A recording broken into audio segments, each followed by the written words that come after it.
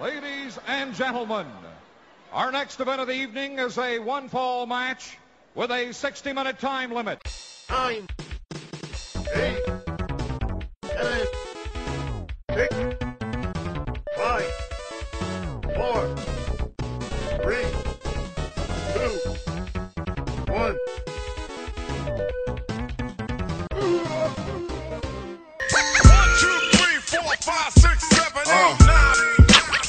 5, 4, 3, 2, 1.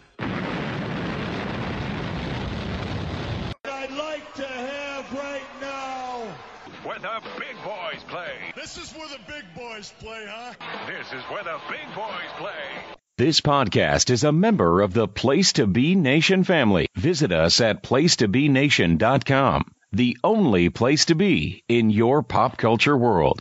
Well, hello everyone, and welcome once again to Where the Big Boys Play.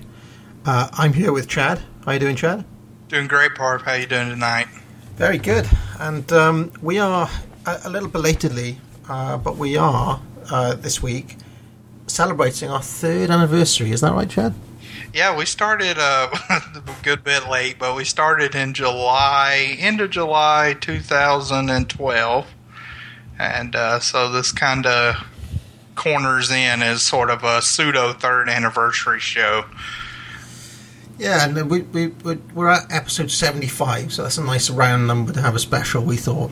And why don't you tell the listeners what our idea is for this special? Yeah, so I think it's a cool thing because it is our 3rd anniversary and it is show 75. So this will be our first special since the fantasy draft was show 50.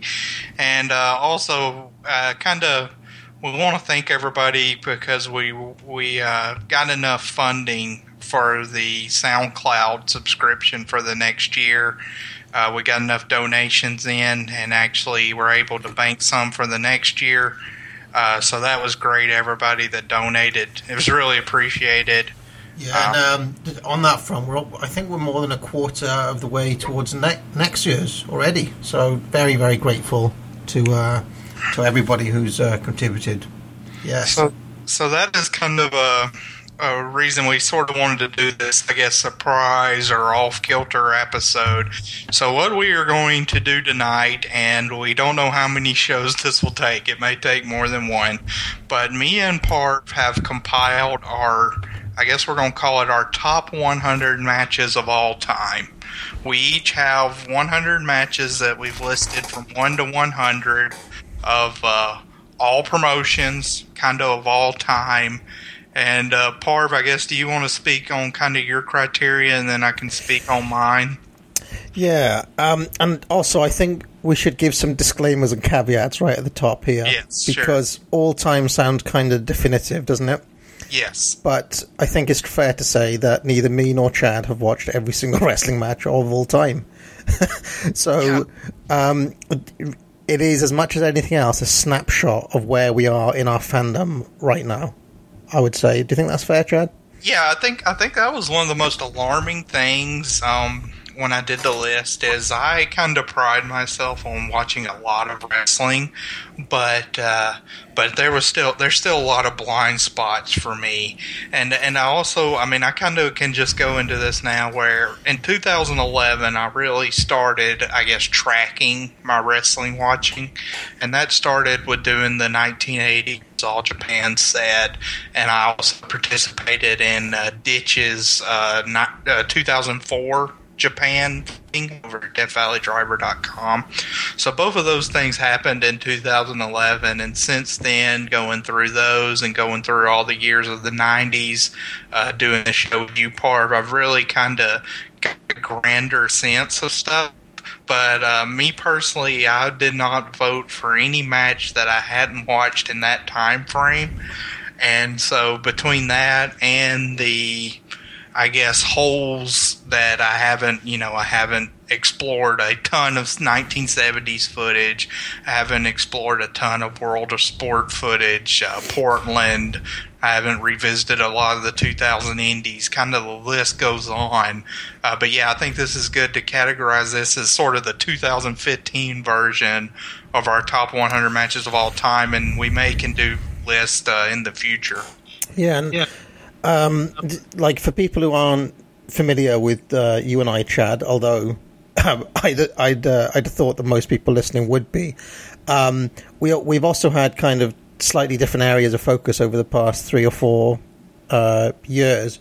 So you've watched a huge amount of 90s stuff, whereas I've done various different deep dives on 1970s footage and have mainly focused on like the 1980s and maybe even the earlier part of the 1980s with Titans and various other kind of personal projects. So I think it'll be fun to see how some of that reflects on our 2 different lists. I'm expecting you to have a bit more 90s, me to have a bit more 70s. I have gaps that are well known, not a lot of lucha, not many explorations into New Japan in general, although that's another one, New Japan 1980s. Now, that's something that was kind of the thing I debated with the most, is that was right on the cutoff where I've watched the highly touted stuff from New Japan in the 1980s, but I kind of only voted for, I think, a couple matches from there, and I know there's some that'll probably make my list in future years from that era. Yeah, and I mean, basically Japan after about 1999, 2000 is an unknown area to me. I've watched a few matches here and there. I checked out some kind of New Japan from this year and last year just to see what all the fuss was about. Not really my scene, Chad, as you might imagine. But,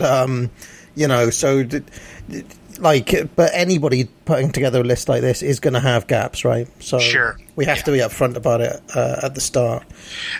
And one more thing, I don't think too, I know we have kind of a cross section of listeners, Parv, so, and we'll just say we don't know each other's list, so it'll be a surprise.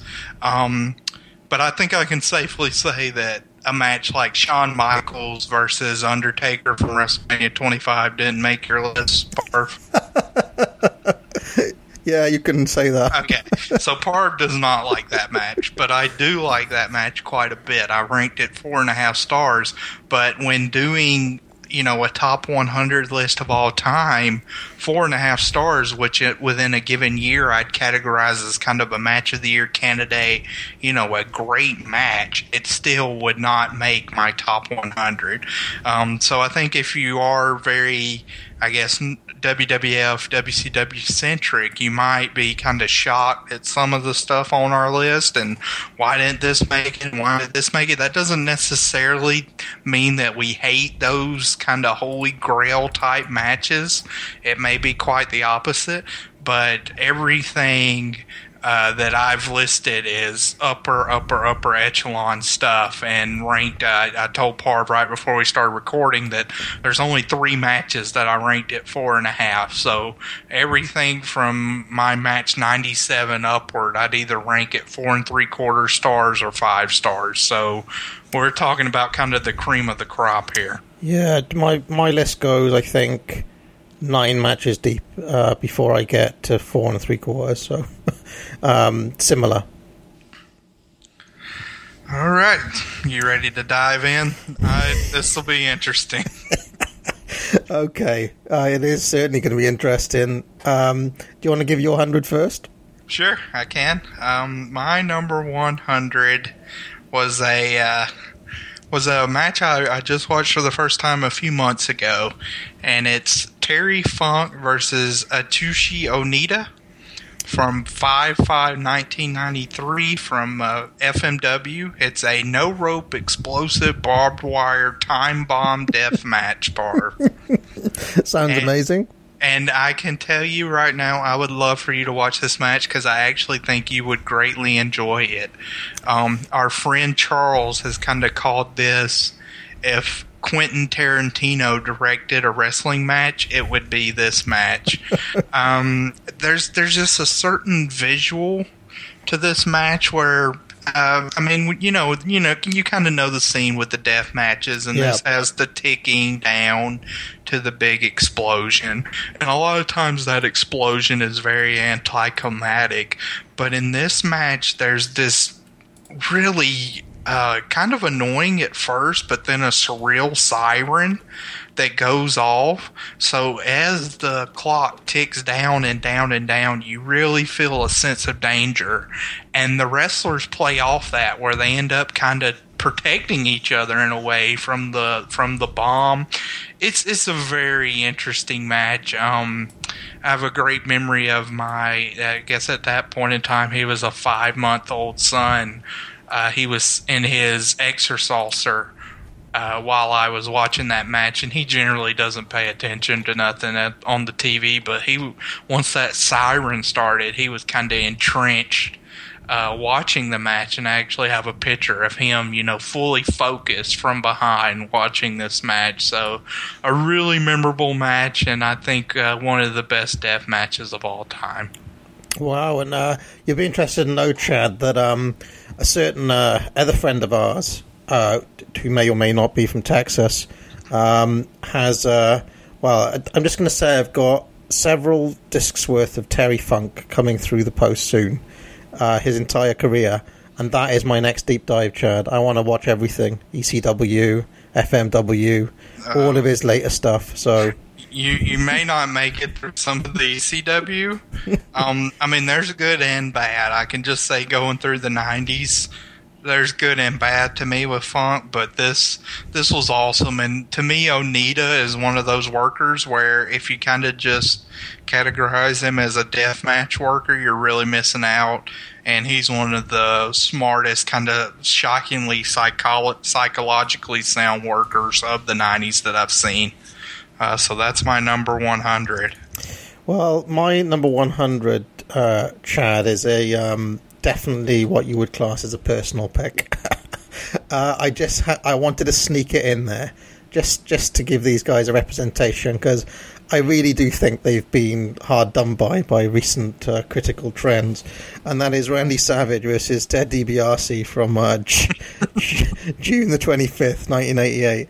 This is the MSG cage match, which famously has the fan jumping on the side of the ring. Yeah. And the cops come out, and, I mean, it's just about context and heat.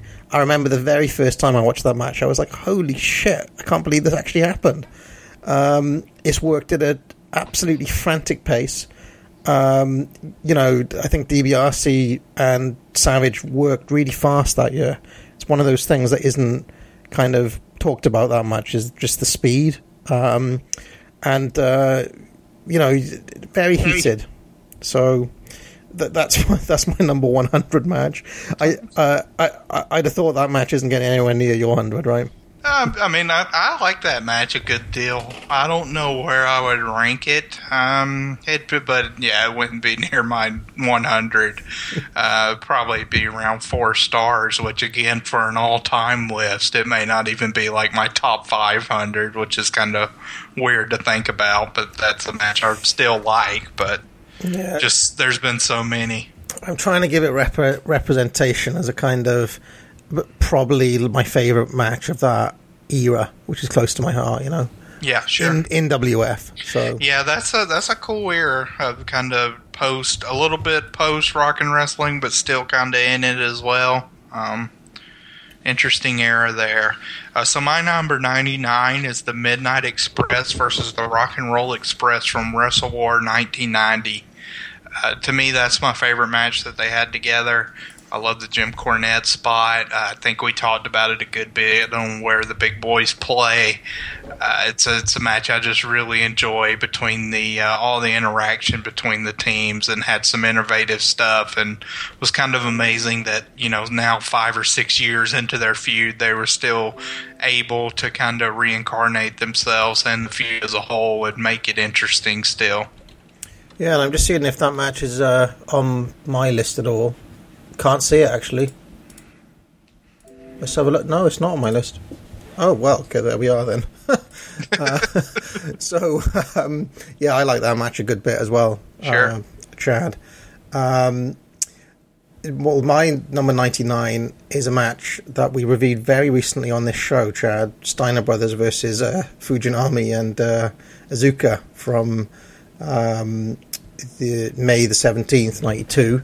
Yeah. That was on the very last show, wasn't it? Yeah, on Wrestle War. That's on Wrestle War. So just go back and listen to our review there. Sure, yeah. Another, these matches in the kind of back 10 are ones that have just really stuck with me, for years and years. You know, I as I said last time, I remember being blown away by that the first time I saw it. And, you know, for a kind of insanely brutal bomb fest, I don't know if US wrestling has many to put up there with that, as I said last time. So, that's my number 99. Certainly a memorable match. Definitely. So my number 98 is Ric Flair versus Lex Luger, also from Wrestle War 1990. Now, I have that a little bit higher up on my list. Okay, Chad. so we do have our first crossover, which is interesting. But this one, I feel like I've talked about this more than almost any other match that we've done between me, Charles, and yourself. But I really do feel like this kind of is it just feels like the last moment where Flair, in some regard, was kind of unequivocally the man. It could be other points, but this to me just felt like that final, I guess, moment when it really happened. Yeah, well, I guess I'll save it for when I get there. So, but yeah. A much underrated feud as well. So my number, I've just realised, Chad, things have gone terribly wrong already, because my next thing on my list is also listed as 99. It's actually you're going to have to make a cut. Oh shit. Okay, 98 then. 98 is what can go? Maybe this lucha match I've got here. Oh, come on. All right, number 98 is Rick Martel versus Harley Race. This is from April the 20th, 1986. Do you remember this match on the AWA set? Yeah, a little bit, but I was not. I'm interested to see where I ranked that. Yeah, no, I recall being a lot higher on this than everybody else. 4.5, but I love Harley Race throwing bombs. I love Rick Martel taking bombs. And he just shows so much fire in that match. And the best thing about it is that it's just completely in a vacuum. There's no story around it. There's, just yet another bomb fest at the start of my list here. I'm just kind of getting in my favourites, kind of, which aren't super high end in this back 10. Do you understand what I'm doing here, Chad? Sure. Yeah. I think that's fair. I mean, again, each match is good. It's just kind of just rank it how you rank it, you know. Yeah, so I just like that for pure fun, especially like in the context of the AWA set, which, I mean, even though it was high quality, it could be a bit of a slog at times, Chad. So that really felt like a breath of fresh air in that context, you know. So, what's your 97? My 97 is a match that I know you will have, my 97 is a match I know you will have higher, and that is Toshiaki Kawada versus Stan Hansen from 2/28/1993. I do have that on my list, yep. Yeah, and that is, I guess you can talk about it then, but you just recently talked about it on All Japan Excite. All Japan Excite, and that's a match that really kind of it holds up pretty much on every viewing and is a great kind of slobber knocker type match. Pretty much all you could ask for there. Yeah, no, absolutely. That is a fair bit higher on my list, actually, looking at it. Yeah. What about my 97? My 97 is yet another personal pick. This is the running theme of this first 10, Chad. It's Mr. Sato versus Larry Zbyszko from Tokyo, February the 10th, 1990. So much fun. I wanted to try to get a Sato match in here. I wanted to get a Larry match in here. And what better way to do it by putting them together? This is like Mr. Sato as Hulk Hogan, Larry doing all his usual shtick in front of a Japanese crowd in the Tokyo Dome. I dug the hell out of it. And, that's a fun match. I've mentioned it several times, and it's just another one that really sticks out in the mind. More from recent times that I've seen it, but yeah, that's another one. My 96. Now, this is one area where I've really loved digging through the 90s, because this match is a match I've never heard really anybody talk about, except for me, Charles, and the other people that have done 1999 or in the process. And it's a match of two kind of relatively well-known guys, but it's an incredible juniors match, and it's Shinjiro Otani versus El Samurai from New Japan. The date is June the 3rd, so June the 3rd probably won't be the last time that date is used in my top 100, but it's 1999. And this is a great juniors match focused on really intricate mat work and body work. Just an incredible match. As of right now, it's my number 2 match of 1999, and I'm about 8.5 months through that year chronologically. So it feels like an extreme hitting gym type match. Great. Well, okay. And we're going to provide a list. We're going to include our lists, I guess, in a spoiler form. I'm short of tracking on an Excel spreadsheet us together, and I'm highlighting in yellow the crossover that we have. Cool. Yeah. All right. Well, my number 96 is Jerry Lawler taking on Terry Funk in a no DQ match. Yes. From March 23rd, 1981. So this is actually a couple of weeks before the Empty Arena match, and for my money is a more satisfying match, like as an actual match. Really good brawl, super heated, tons of fun, and one of only a couple of Memphis matches on my list, Chad. So, seen that one? Yeah, I have, but that was one that kind of fell out of that 4-year window where I thought about it, because I looked at the 80s results for Memphis, even though I didn't personally participate in that. I have seen most of the matches that were highly hyped there, but it was not one of the ones I'd watched in the last 4 years, but it was one I've kind of pegged to say that I probably should see again. Just to see how it is, and I remember liking it last time, but I don't know how much I'd like it. Great punching, of course, given who was involved. Sure. So. Well, I guess number 95 may be our first, controversial pick, because this is a match I know you do not like very much because you just reviewed it. And that is Eddie Guerrero versus Rey Mysterio Jr. from Halloween Havoc 1997. Now this is a very hyped match. And it's one I really love. I do like the spots here, and I think the storyline beyond it is very interesting, with Eddie on top as kind of your dominant heel ace for once of this cruiserweight division, and Ray kind of overcoming the odds and busting out some really incredible spots with the rope flip, I guess, is the most memorable.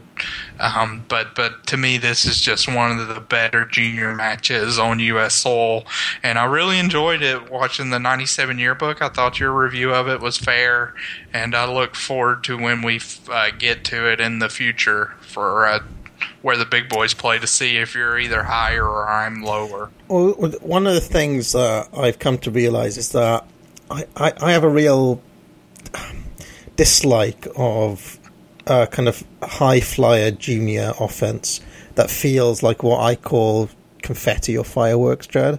Yes. And it's Ray, isn't it? That's basically what he does. I prefer Ray to work like Ricky Morton, if I'm honest.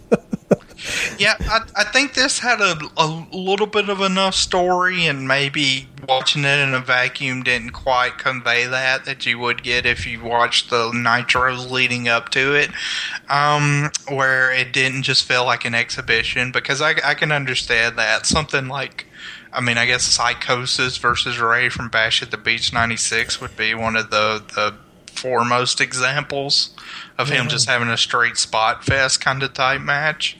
Well, one of my pet hates, I do realise the hypocrisy of saying this after I've just put bloody Steiner Brothers match on my top one. That is true. But one of my pet hates about that kind of era is how the Tornado DDT becomes a transitional move. It just drives me nuts. And it actually, Eddie is guilty of that as anybody, and I really like Eddie, so, you know, it's one of those things. Yeah, that's something I've never thought about, but something we can certainly start tracking as we get closer to that time when we watch the footage. Yeah, so, and just on that note, I think I was saying, I can't remember where I was saying this, probably in one of our little Facebook chats, but, you know, I just reviewed a bunch of stuff from later on.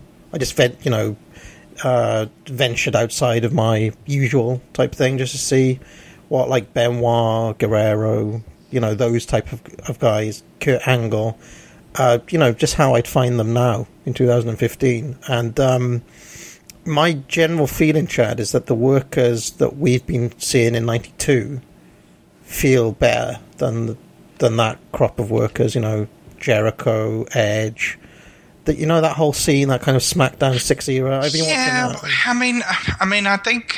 I mean, Eddie is interesting, because I would put Eddie as a worker for me up there with anybody kind of we're seeing in 92. I mean, he may not be thinking about, like, the greatest wrestler ever poll. He'll probably be around where, like, Arn is for me. Mm-hmm.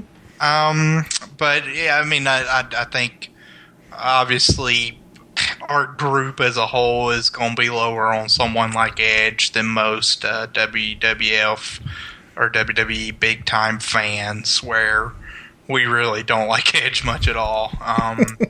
Jericho is someone that I've kind of, throughout my wrestling fandom, found hit or miss. Really loved his character work at times, but think he quite never kind of lives up to his potential inside the ring. But he does have some great performances, so it's really weird. I'm very conflicted with Jericho as an overall worker. But yeah, I can certainly see that point, whereas and I think sometimes it just boils down to the little things that we see in some of the match. I mean, like the Wrestle War 90 tag match, like the spot with Jim Cornette fighting Nick Patrick, and the spot where Ricky Morton's on top of the shoulders. Them are such memorable spots. And you think about, like, the No Mercy 2002 tag match, which is not on my list, I'll just say that. And that's, I can't, I mean, I think I did like that match on rewatch, but I can't kind of recall a single spot from it. Yeah. No, I know exactly what you mean, yeah. That's kind of what I'm getting at, where it's like they almost do too much, those guys. I don't know. Let's carry on, though, Chad. Let's. Who's next on your list? It's you. It's number 95. Okay, well, this is a match we've talked about quite a bit. It's the Fantastics versus Eddie Gilbert and Ron Simmons from Clash 4. Oh, Lord. I figured you would sneak this one in. July the 12th, 1988. I have quite shamelessly just used like the first 8 or 9 matches to slip in matches like this. Yeah, I love this match. It's the Fantastics at their most kind of like fierce. They're almost like healing it up, I maintain. Yeah, you can go back and listen to our review of Clash 4 in the archives.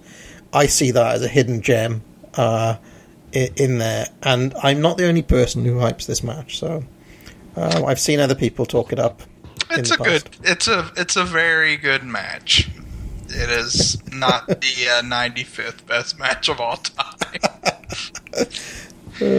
Okay, so my number 94. I'm interested to see if you have this match on your list. possibly. It's another match you've watched fairly recently. It's Misawa and Kobashi versus Kawada and Taue from 6/1/93. And this is their first match together as a tag team. Yeah. And I've got this higher up on my list. Sure. Yeah. And this is a feud that'll be littered around my list. So I'll just say for this match in particular, I thought they did a great job of kind of, by this point, you realize that Misawa and Kawada were going to be kind of that signature enemies with each other. And what I liked in this match is it also elevated kind of Kobashi and Taue up to that level where now they had problems with each other. Kobashi, especially with Kawada, went after each other in this match to kind of set up that feud. So going in, we had an issue between the teams, but coming out, we had a lot of kind of interesting threads and signature singles matches that were built off of this match. Yeah, no, well, I reviewed that not too long ago on All Japan Excite. Yes, yes, you and Steven are kind of tracking a lot of my list, as you will see. Well, my next one is a little match from 1982, Harley Race versus Kerry Von Erich. And this is one of three matches from 1982. The other two aren't on the list. That have probably been the best Harley Race matches that I've seen. So as you know, Chad, I've basically been trying to watch all of Harley Race that is on tape, and he basically gets a lot better when he doesn't have the belt. So, yeah. Where's this one from? Is this from Dallas? Yeah, Texas? It's from WCCW. Yeah, this is one I have not seen, I don't believe. Yeah, and I was really well. This was one which I fully expected to see like top 10 for that set, but for some reason it wasn't on there, and I don't know why. Just one of those things. I haven't actually asked Will why it wasn't on there. It wasn't on the 80s set at all. Not that I could find, which I can only assume means they didn't have it. Because I can't see any way they would actually leave that out, considering what else was on that set. So that was really good. Like, definitely one to go out of your way. And like, what I think Harley Race is a little bit underrated by our community in general. I think he's seen as being like a precursor to Kurt Angle because he lacks psychology or something. Yeah. I don't necessarily agree with that idea that he lacks psychology. My main problem with him is that he works too weak as a champion. But without the belt here in 82, he's kind of freed of that responsibility, so he can just, bust out his big offense a bit more. And Kerry Von Erich, I reckon, is a much underrated babyface. So. Yeah, I don't think I have any Kerry Von Erich on my list, but he was somebody I considered for a couple of his matches. I like him a good deal, but... You don't have the Jumbo match on your list? I do not. That was one of my very last cuts, I will tell you. And that was one that kind of pained me, yes. Wow. Yeah, when we get to that. Well, spoilers, people, but that's on my list. So. Yeah, that one, and also I really like the cage match with Flair from Star Wars 82, kind of just with the overall overarching angle that kind of sets off from that. But my number 93, and this is another match I'll be interested to see if you have, but it is Yatsu and Jumbo versus Stan Hansen and Tenryu from 12/6/1989. Now, this was the very last match on the All Japan set that we watched, and it made a pretty big impression, really kind of... gave a kind of a cherry on top for that set as a whole. You had Yatsu in the headgear, and really 1989 was a banner year for All Japan. Just amazing quality, and this was kind of the kicker match from that. Well, I actually have that in my top half, Chad. Nice. I was super high on that match, so Yeah, I had that ranked number 6 on that set overall. So. Wow. So a match that it's number 6 on that set is this far down your... Wow. Okay. Yeah. I'm telling you, it was tough. It was very tough. Okay. Okay, so where are we here? I'm 92? No, 93. Yes. My 93 is Ric Flair versus Lex Luger from Starrcade 88. That's December 26th. I love the narrative of this match. People always talk about the booking of that feud, that Luger should have gone over.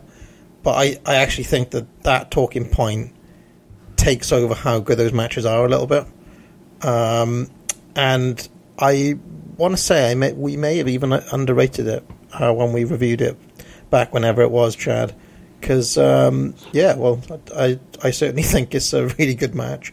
That's the one, if you recall, where doesn't Flair get the pin after Luger's leg gives away? Yeah, he has him up in the rack. Flair pins him, has the foot on the ropes, and Tommy Young does that really kind of iconic reach to the top, where he raises his arm and presents Flair. I mean, for my money, it's one of the best transitions of all time in a match. The transition on Luger's leg, that Flair, and the switching of gears from Flair from taking punishment to moving on offense is one of those moments where you get to see the psychopath Ric Flair come out to play. So that's why I've got that match there. Yeah, that's one of those matches that definitely falls into the really, really great 4.5 stars for me, but didn't quite make my top 100. That is one of my. That's really on the cusp of being a 4 3/4 match. Yeah, for me. So. My number 92 will not be a match you have on your list, and it is the Cage of Death. And it is from Ring of Honor's 100 show, which was in July 2006. And this was the culmination of the Ring of Honor versus Combat Zone Wrestling feud. This is actually a really well-booked match, Parv. I think it kind of harkens back to War Games.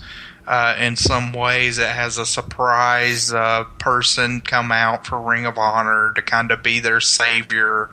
He's kind of like the Sting, if you can imagine it, of Ring of Honor, and so he comes out and saves the day. And very violent, out of control mayhem match, and that was one of the best booked feuds of the 2000s. Which the indies in the 2000s, you're not. It's not known for angles and stuff like that, but this was a very well done angle and a perfect blow off to it. And I actually did rewatch this one Monday on Labor Day just to make sure it held up, and it did.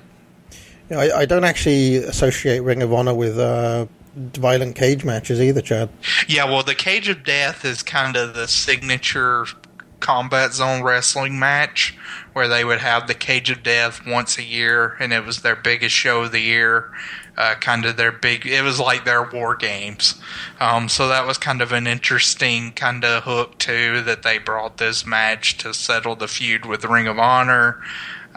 You had all sorts of guys in here, Necro Butcher, Sanjay Dutt, which is kind of weird. Just a lot going on. Yeah, and I don't want to spoil too much, but there is not a single Ring of Honor match on my entire list. Yeah, I didn't have much. I was wondering. I'm surprised though. I thought you might have the. I guess we can talk about it real briefly, but I thought you might have the American Dragon versus Low Key match on there. Well, I just a peek behind the curtain, Chad. Do you remember when I said I've got 299s?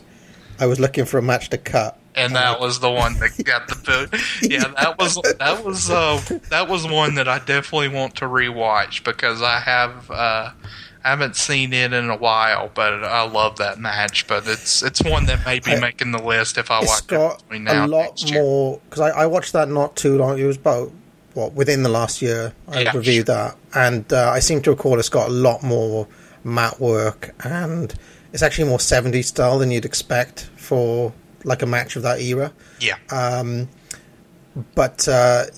My only complaint with those two as a feud is that it's almost like they were wearing their influences on their sleeve a bit too much. Like, it's like, okay, now they're doing, like, do you know what I mean? It's like, well, in this bit, now they're doing Flair Steamboat. Now we're getting a bit of, like, Kawada versus Masawa. Did you know what I mean? Like, yeah, kind of melding all the classic rivalries. Where at points it could kind of feel like a tribute match in a certain way. So that's my only little problem with that. It's like, have you really earned those chop fest type thing? Do you know what I mean? Yeah, I guess I can see that. Sure. But yeah. So that's that little bit of doubt was the thing that made me cut it in that moment. But you can see how arbitrary this part of my list is here. Sure. I made that cut last minute. A rash decision. Yeah. Where are we here? No, you're number 92. Okay, so my 92 is Jerry Lawler taking on Dory Funk Jr. Oh God! And this was a week after the Funk no DQ match, and is probably one of Dory's very, very best singles matches that we have on tape that I've seen. Super heated brawl, excellent European uppercuts all over the place, Lawler's punching, just a great match, and probably the best match I've seen on the Memphis set so far. In 3 discs in, that was my highlight. So where did this one finish overall? I can look at it real quickly. This is one I have not seen. I don't think I've ever seen this match before, so I guess now I probably should seek it out for completest sake. Number 47 is where it ended up. Yeah, that could be some Dory hate. Could be some. I think it's a really spirited. I mean, you definitely liked it better than that scaffold match, right? Which I do like the scaffold match, but I know you weren't crazy high on it. The Coco Ware one. Yeah, the Sweet Brown Sugar Bill Dundee that finished number 26. So quite a bit. I wasn't that. I preferred the Cheeky Star scaffold match, which isn't on this list, for example. So right. Okay, so. Your 91? My number 91 is Marufuji and Kenta, not Kobashi, but now Hideo Itami in NXT, versus Masawa and Ogawa, and this is from Noah, and the date on it is April 25th, 2004.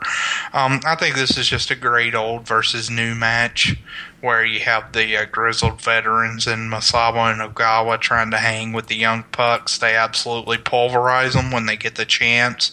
And there's one slight botch on a really crazy kind of move that they were trying to get at the very end that just hinders this so slightly. When I said I did Ditch's 2004 kind of match rankings for Japan. This was my number 1 Japan match in 2004.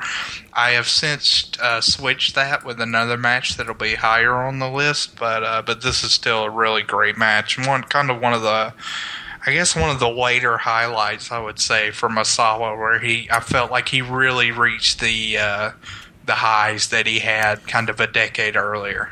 Yeah, I haven't actually seen any old Masawa yet. How does he age into the noughties? Well, I mean, Masawa's my guy, so I may be higher on him than most. I mean, he's not at the level that he was in the 90s with All Japan.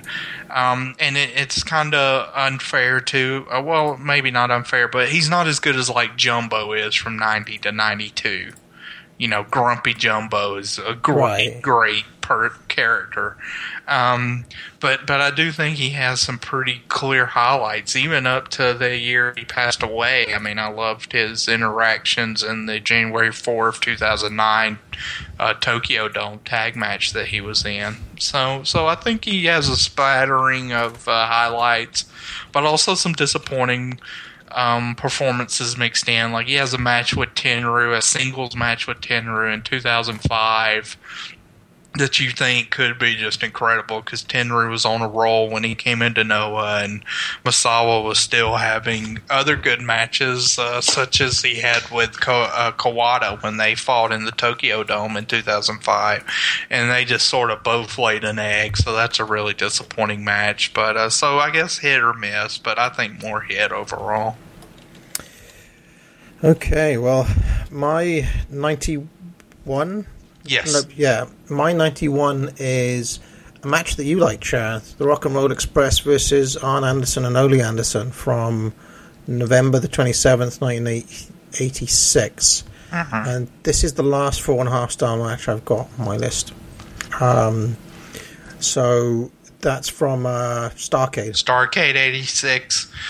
Great match. Actually did not make my list. You have not had a match that has made my list, but yeah, I really like that one. I one of the things I'll just kind of spoil for my list is the Rock and Roll Express. Do I want to go? Their match at 99 versus the Midnight Express is the only time they appear. Wow. Like, I really love them as a team, but again, I feel like they kind of capped out at that 4.5-star level. Which so is... You don't have the Rock and Rolls versus the Russians? No, that was one of my last cuts, too. That was in my top... If we did a top 110, that was in that. Yeah, well, I mean, that's there as a kind of quintessential Southern tag, you know, the Rock and Rolls versus the Andersons. Right. And looking at it, Chad, I think that's the only appearance of the Rock and Rolls on my list as well. Yeah, I mean, there's a lot of workers that I would consider absolutely great that kind of fell into that bucket. Just for one way or the other. I mean, I don't have a ton of Funk on my list. He's another guy. Midnight Express. It was kind of interesting how that turned out. Eddie Guerrero, a guy I talked about that I really enjoy. So, just it's kind of interesting, these all-time great workers that have a bevy of great matches that I'd have at 4 stars or above. But when we get to this high end, they don't have a ton. Well, what's your... So, that's our top... That's our first back 10, right, at about 45 minutes. So I don't think we're going to be getting through 100 in one show. But pick up the pace, Chad. Pick up the pace. my number 90 is the only match from this year that's on my list, and it's my current match of the year. It's Shinsuke Nakamura versus Kota Ibushi from January 4, 2015. Just an amazing match. I loved being able to watch it live on New Japan World. It felt kind of like you were a part of an environment watching it together. You kind of saw Kota Ibushi rise before our eyes and become a man, so to speak. And Nakamura was just incredible in that match with his facials, the kicks, the boombayes. It's my current match of the year, and I actually don't think there's been a match so far that's been relatively close, honestly, for me this year. Wow, okay. Well, my number 90 is Ric Flair versus Terry Funk from November the 15th, 1989. Clash 9? Clash 9, yeah. Yeah, so we do have our first crossovers. I do have that higher on my list. Now, if you recall, I was a little bit lower on that match than you were at the time, so that kind of makes sense. Yeah, I just think that match, I don't know, it feels a bit anticlimactic to me always. It's one of the ones that I don't think quite lives up to the hype. The finish can feel a little anticlimactic for me, but I still really adore it, obviously. Yeah, they do have another match though, which may be on my list. So my number 89 is a match we'll be coming up to relatively soon, but it's one I watched this year and really liked it more than I'd ever liked it before, and I liked it a lot before. But it's Vader versus Sting in a strap match from Super Brawl 3. February 21st, 1993. I think this is just a great match. Sting... it's a match where they're kind of, it's a touch the 4 corners type thing, but they really start just beating the crap out of each other towards the end of this match, and just the whelps and everybody getting blistered and bleeding from the strap. It's really one of those matches where it won't get to the visceral level of something like Magnum versus Tully from Starrcade 85, which, big spoiler, it's going to be much higher on my list, but it's in the same arena, which there's not a lot of matches that I think are in that kind of echelon, and this one is one for me, and I think it shows that Vader's really tough and was kind of ready to lead the year as the dominant champion. Yeah, so that's one of the feuds that I don't think there's any Sting match on my 100. Okay. Well, I'm sure he's in one match that's on your top 100. Oh, sorry, yeah. He must make the War Games, right? That's right. But there's no Sting singles match on my thing. But I do think that feud is far and away his peak as a worker. Yeah, sure. And I'm really looking forward to seeing that stuff again, because I think it holds up well. So, my 89 Chad, uber rare for me, is a little one of several little trips to Lucha World. It's Negro Casas versus. You're going to have to help me with the pronunciation here. El Hijo del Santo from 1997. This is September the 19th, 97. Really good, heated, violent match. I loved the character work of Negro Casas throughout this. He's one guy I want to explore a lot more. It's just uber, it felt like a gritty, stiff brawl.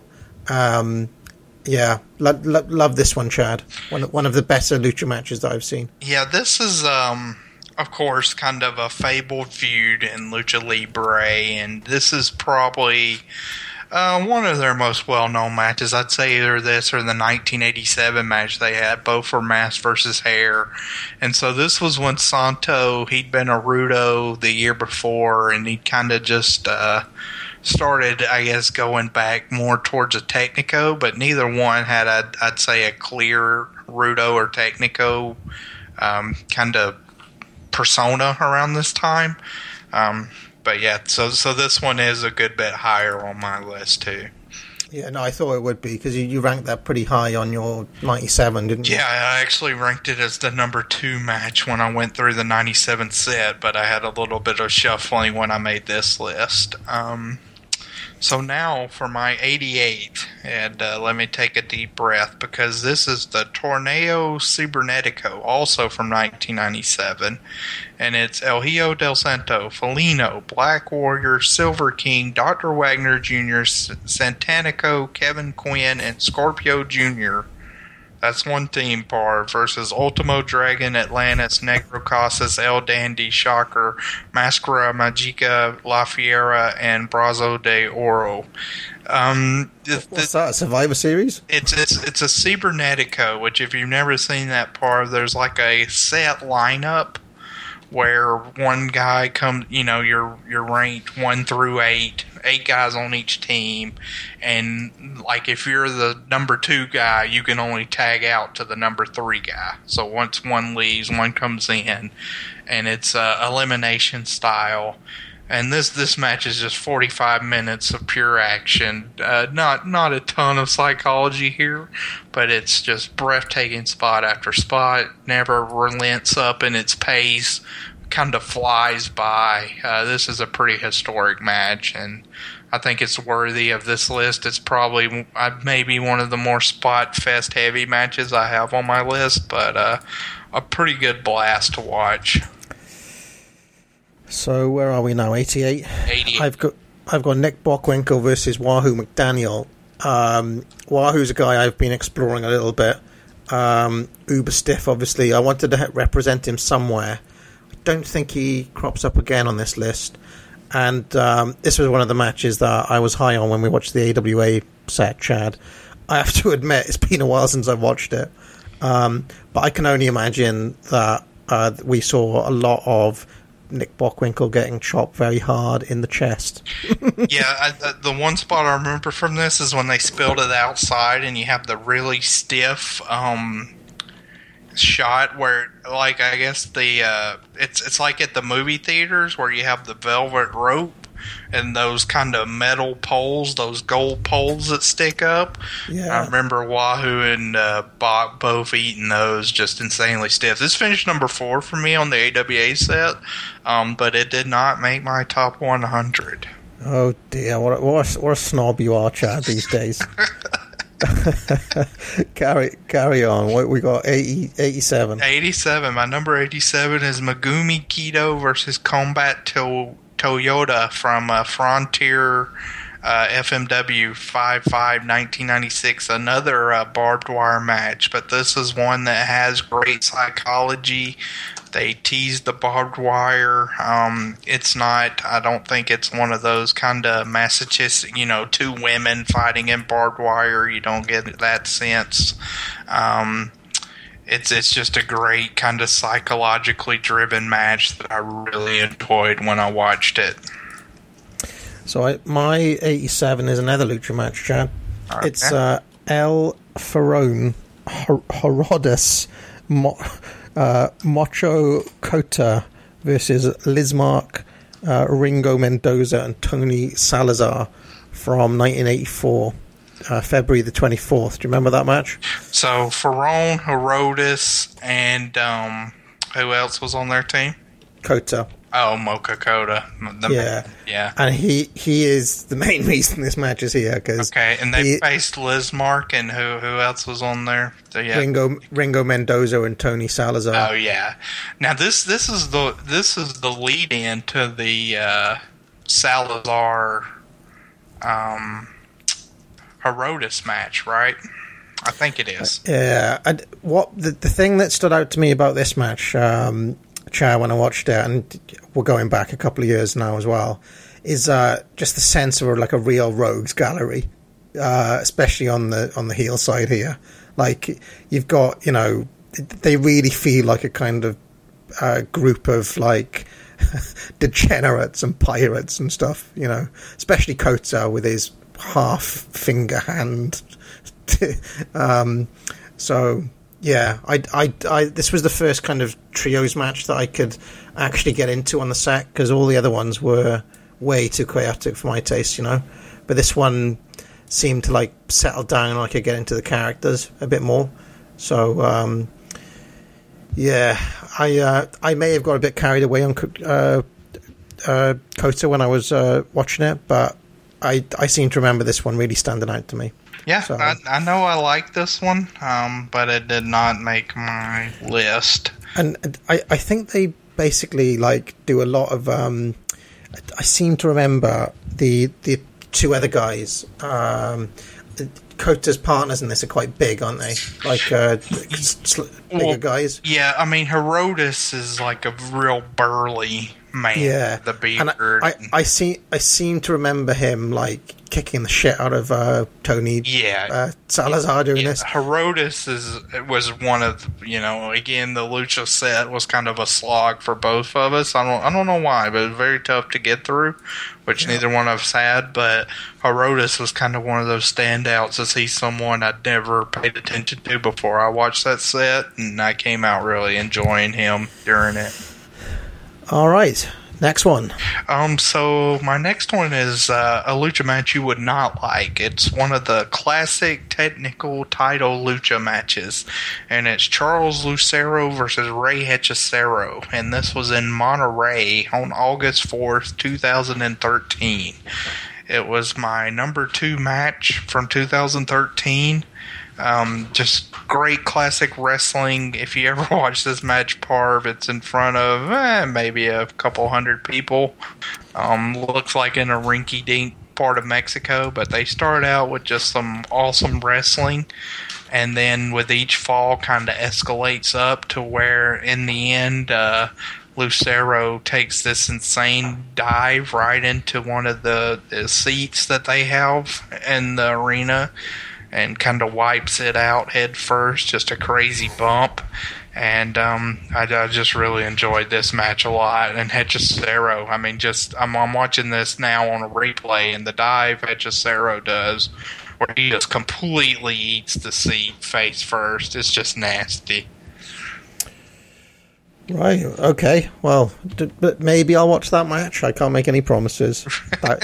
Doubtful. Rinky Dink Arena, 100 people. Technico match. Ugh. Anyway, where are we on the list? 86, yeah? Yep. This is your 86. Yeah, I've got another Nick Bockwinkel match. It's Bockwinkel versus Rick Martel from September the 20th, 1984. Again, it's been a while since I watched this stuff, but I just remembered Nick Bockwinkel just being like tremendous in everything he did during that run.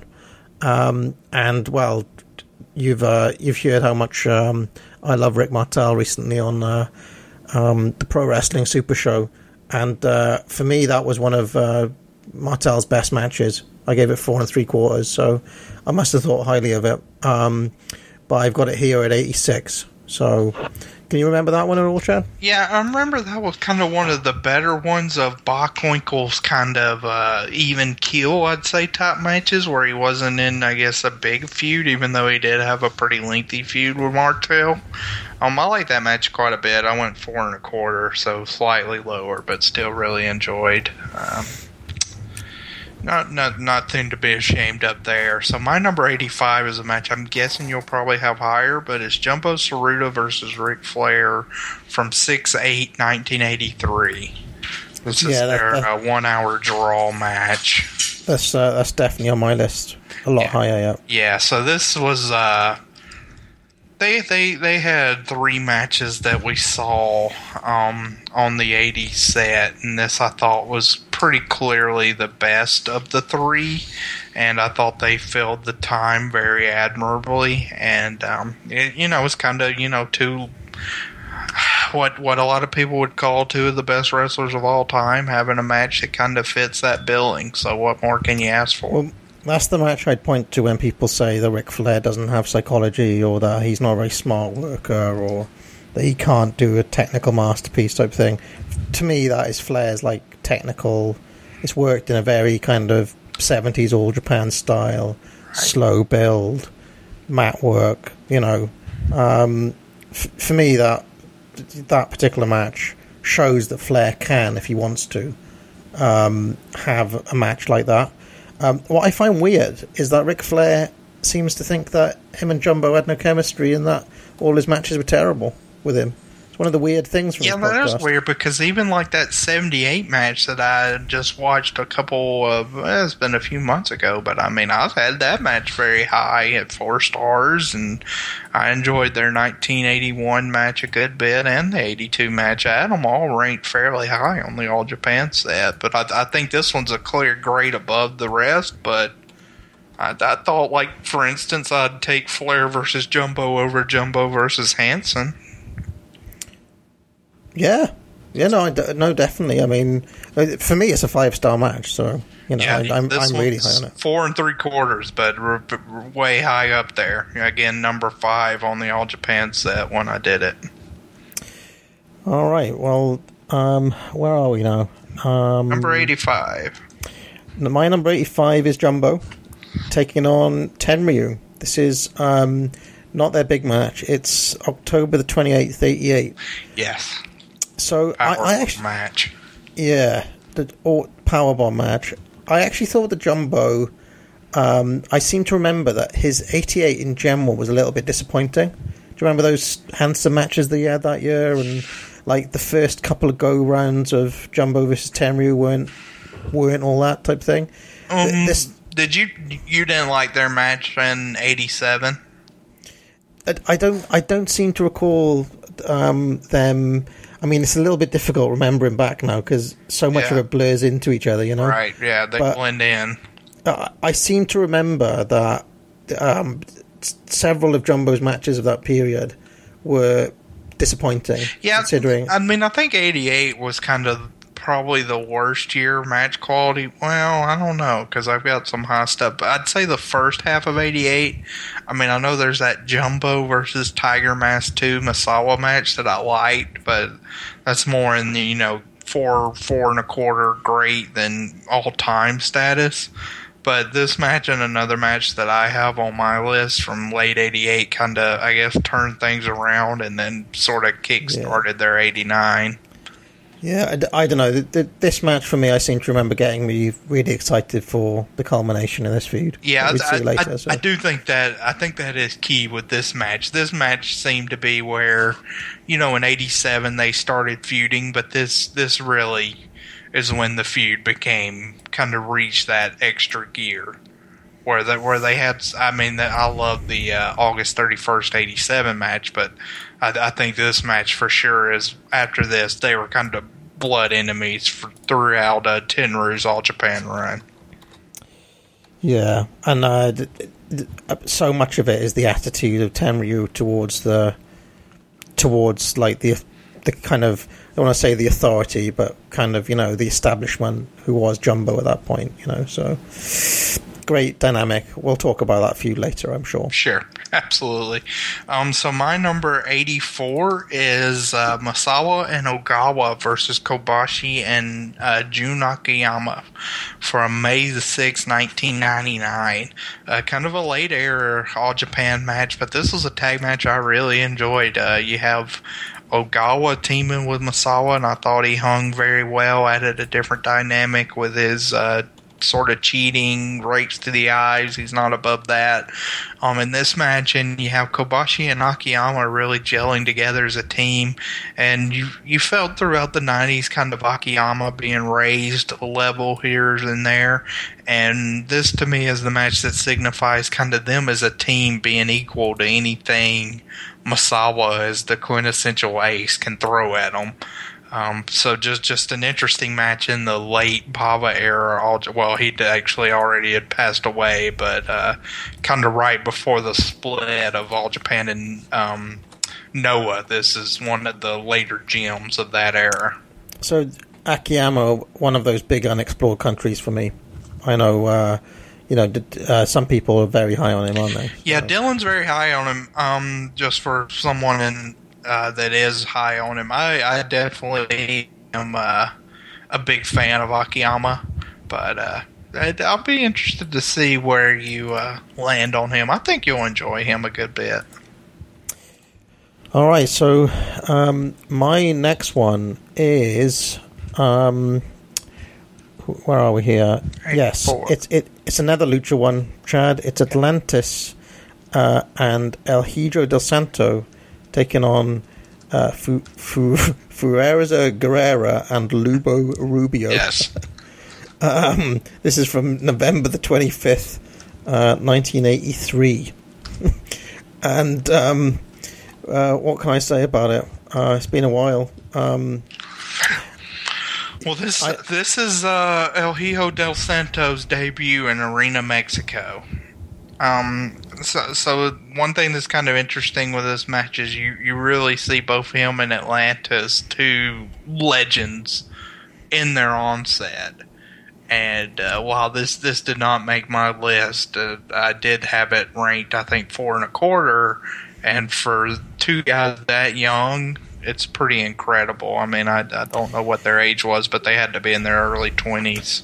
Yeah, I remember this being kind of like super fluid, super kind of smooth, this match, where they were kind of like doing, and this is something that you only really see in Lucha, kind of floaty kind of work, like it's kind of motion that you don't actually understand how it's happening.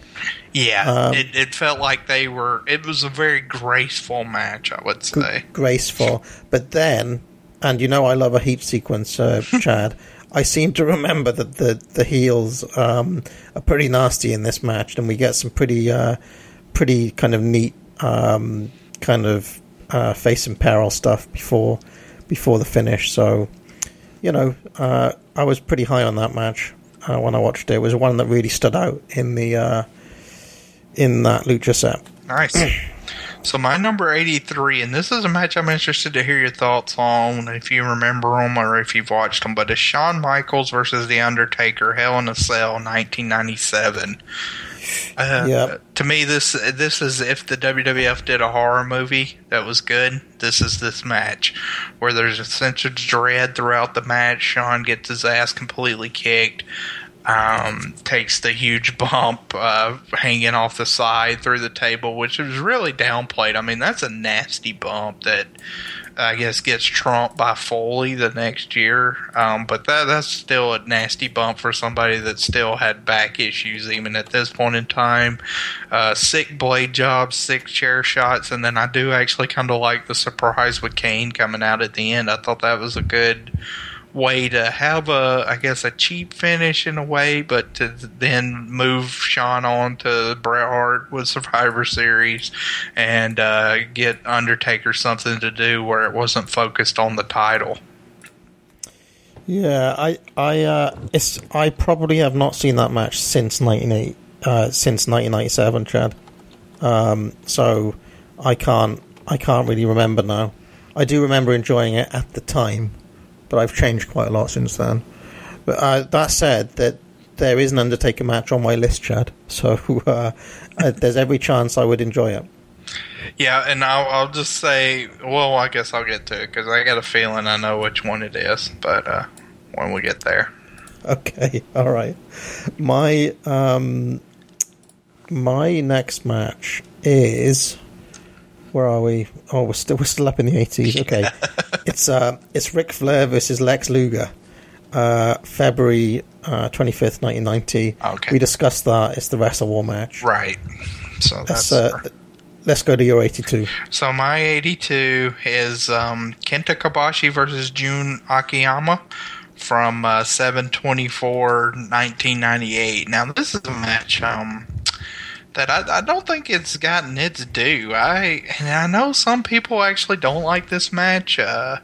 Like I know, I don't even know how to pronounce his handle on Pro Wrestling Only, but Dao Ho 5 that's watched a ton of All Japan stuff, but he's a good bit lower on later era Kobashi, and he was not a big fan of this match, but I really enjoyed it. I thought it has excellent selling of Kobashi, and to me, in this match, he was just magnificent, and it's really why I think he was the best worker in the world in 1998, because, I mean, Akiyama has no chance. He does not have a chance in this match. You know that based on logical booking going in, but the way Kobashi sells during this match, you really feel like he might have an outside chance, and that's a great testament to him. And I thought Akiyama was also game in attacking Kobashi throughout the match and keeping the pressure on. Right. I'm really looking forward to watching the rest of Kobashi in the 90s. Because he's somebody I've really turned a corner on now, as you've probably been hearing on the All Japan Excite series. Just a really good worker, isn't he? Yes, yeah, sure. But I made the comparison to Rick Martel, Chad. I think he's the only other babyface who kind of has that quality of always putting in 100% effort in everything he does. And unlike Martel, he's often facing world-class wrestlers every week. So, you're getting better matches for your money as well. So, there's every chance that Kobashi he could break the top 5 when all is said and done, because I'm really loving him at the moment. So, where are we? 82. My 82, I don't know if you remember this match. It's Sergeant Slaughter and Crusher Blackwell versus King Tonga, Mar Superstar, and Sheik Adnan Al-Kaisi. In the cage. In the cage from 1985, April the 21st.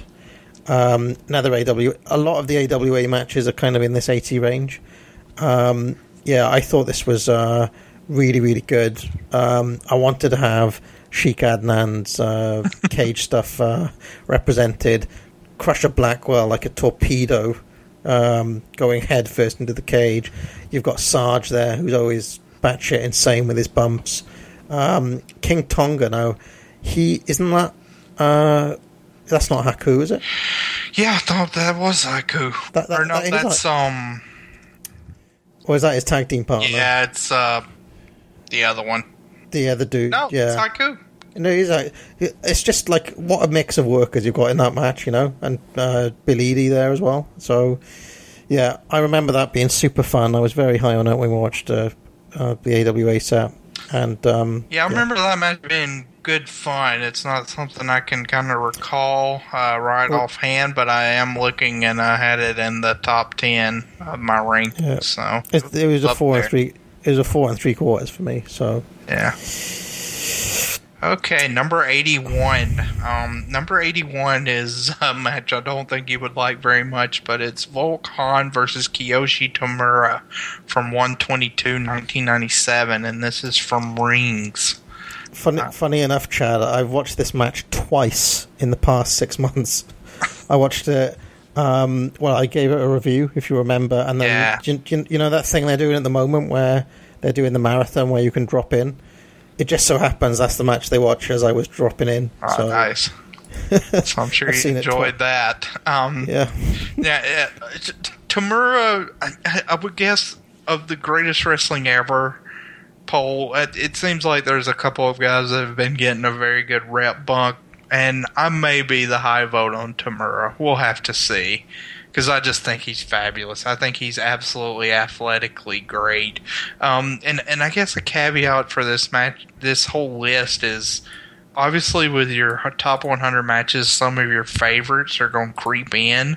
But I made sure not to make this kind of my favorite matches list, just me personally, where I do think this is the top 100 best matches. And I think this match is very expertly worked, and kind of the Volkan is one of those workers that I talked about that this is the only time he shows up on my list, but he's someone that will also rank high for me, and someone that I enjoy a good deal watching him. And a cheap plug, but Dave Musgrave's actually kind of chronicling his career currently on PlaceToBeNation.com, going into where he will vote for him in the Wrestling Observer Newsletter Hall of Fame this year.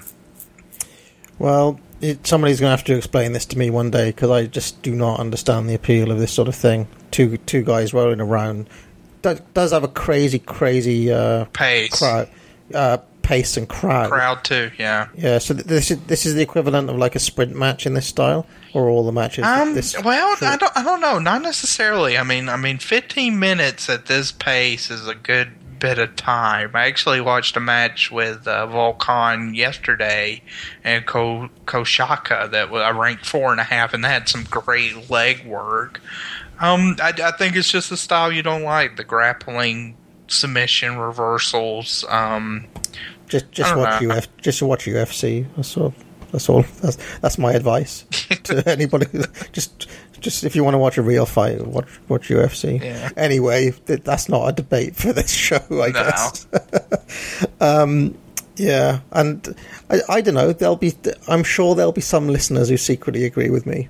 They're just scared to say. Well, I mean, Pete Elf is someone that's not crazy about the style, so he does like that match though. He does like that match, and I think I think it's there's outliers either way. Like I said, I think both me and someone like Charles are higher on Tamura than most.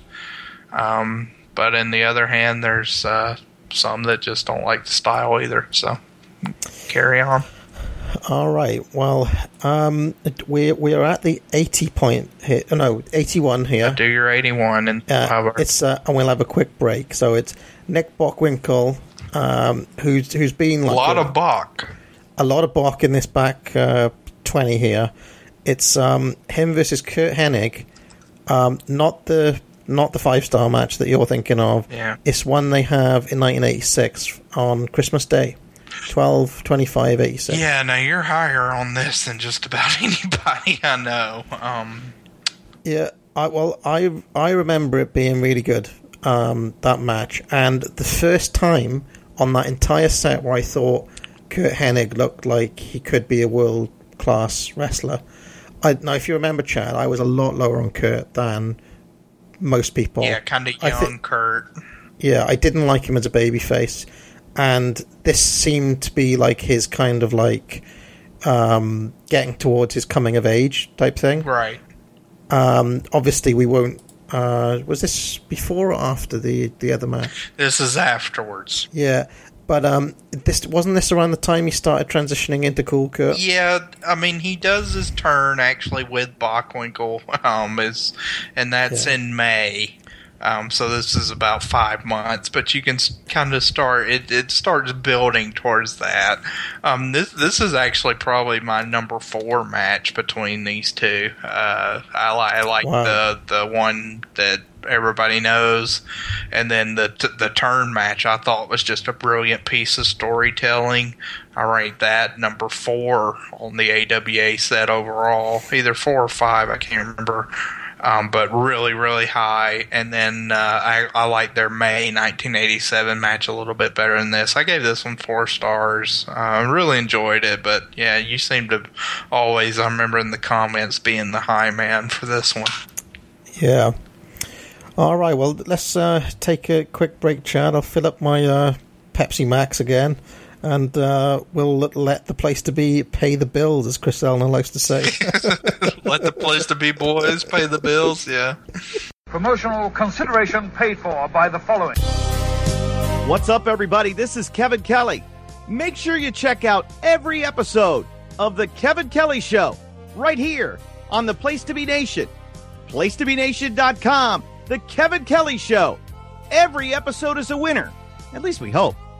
Place to Be Nation's Justin Rosero here. In addition to the Kevin Kelly Show, we have a ton of great podcasts available to you on iTunes and PlaceToBeNation.com. You can check out Scott Criscullo and me on the Mothership, the Place to Be podcast, home of great interviews and our famous Vintage Vault pay-per-view reviews. If you need your fix of current wrestling talk, we have plenty of options for you, including Main Event, which features a roundtable discussion led by PTBN analysts and special guests, and our monthly pay-per-view reaction shows, including immediate feedback and discussion for WWE, NXT, Ring of Honor, and New Japan Super Shows. Also, be sure to relive wrestling's past with Graham Cawthon's excellent exclusive History of Wrestling podcast, Phil Schneider's Digging in the Crates, and our monthly pay-per-view rewind roundtable series led by Ben Morse. And join Pro Wrestling Only's Will and I on the Dangerous Alliance podcast as we dive into various subjects in the form of exercises and games.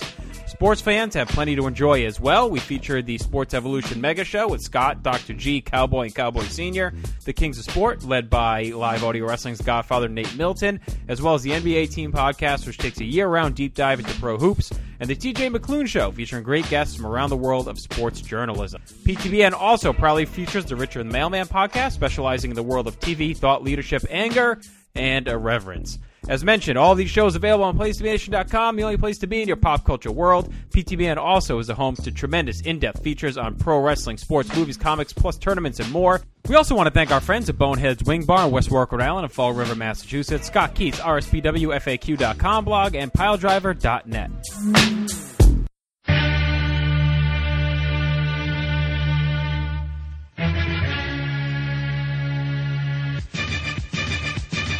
Do you watch pro wrestling? Do you love pro wrestling? We do too. And there's only one podcast feed that you can't miss. PWO, PTBN, Podcast Network. That's the Pro Wrestling Only, Place to Be Nation Podcast Network. We have a host of brilliant shows dedicated to wrestling past and present. Whether it's the territories, Japan, Lucha, old school or new school, we've got something for you. Get a dose of history on Exile on Bad Street with Chris Elner. Listen to reviews of current pay-per-views on the PTBN reaction shows. Not just WWE, but New Japan, Ring of Honor, and NXT. And get your weekly update on everything else that's going on in the indies, Lucha, and beyond on This Week in Wrestling. Relive WCW Supercards on Where the Big Boys Play with Parv and Chad. Join Dylan Hales and Dave Musgrave on one of the very best shows for super hardcore nerds, wrestling culture. Go deep into WWF history and discover the Bob Backlund and Bruno Sammartino eras on Titans of Wrestling. Don't miss the Pro Wrestling Super Show with Stephen Graham and Tim Livingston. You can get the full archive of Goodwill Wrestling with Good Old Will from Texas. There's tag teams back again with Kelly and Marty Sleaze. Then there's the only pro wrestling game show, Brainbuster, with me, Johnny Sorrow, and a panel of great guests every time. Get them all on one feed. PWOPTBN Podcast Network. You know you want to hear it.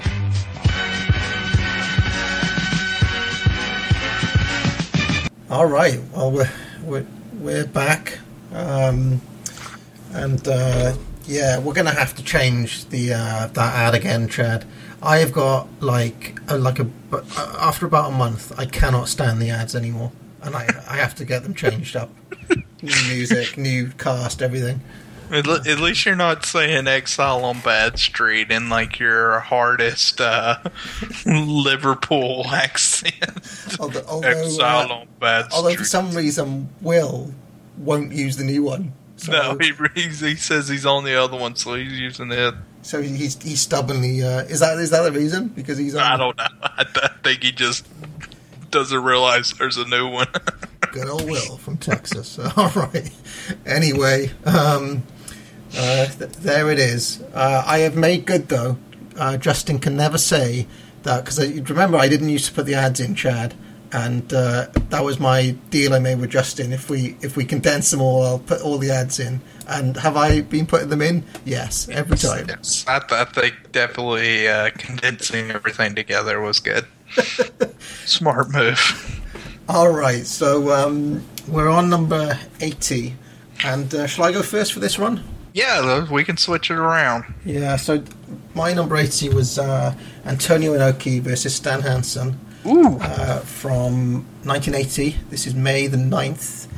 I seem to be higher on this match than practically everybody that I know. I really am probably lower on Inoki than practically everybody that you know. I don't know. I'm surprised. I'm shocked actually that you have an Inoki match on this list. And yeah, I mean, as I said in the beginning, the New Japan stuff kind of took has hindered the most. But I do remember when I watched this series, and it's been 4 or 5 years ago, but I was not a huge fan of this series overall. I thought a couple of the matches were good to very good, but I don't even know if I'd rank probably I think the best match of theirs, which they had 4 or 5, would kind of I think it'd sort of top out at 4 stars. So this is really high for you. The story of this match was, I hate Inoki, as you know. He is the most boring bastard I've ever seen, which is unfortunate because you look at him and he looks like a Japanese Elvis. Yeah, he looks cool, doesn't he? With his big chin.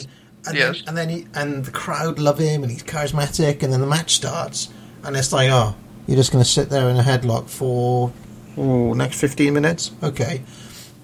Here, Stan Hansen basically forces him. He actually is dragging Inoki by the nose, pretty much, through. Like he's basically like, it doesn't matter. You're going to take every bump. If you're not going to take the suplex, I'm going to make you take the suplex.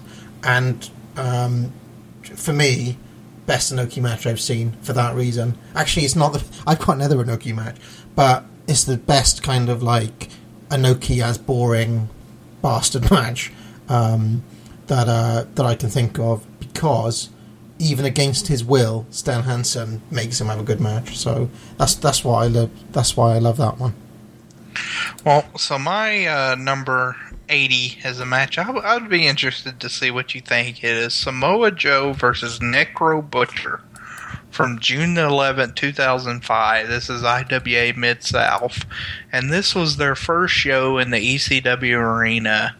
And I mean, to me, the 2000s, I was all about the indies, as we talked about. I pretty much checked out on WWF mostly in college. And so this match is a violent spectacle. It only goes about 10 minutes. There's some absolutely disgusting bumps onto a guardrail with no give. There's a power slam that Necro Butcher takes face first on concrete, if you can even imagine that.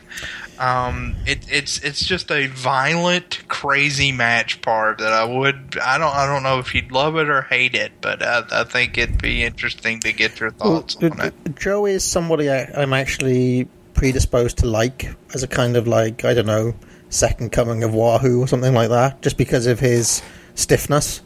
So, yeah, I'd give it. I don't see why I wouldn't like a match like that. So. And have you ever seen the Necro Butcher?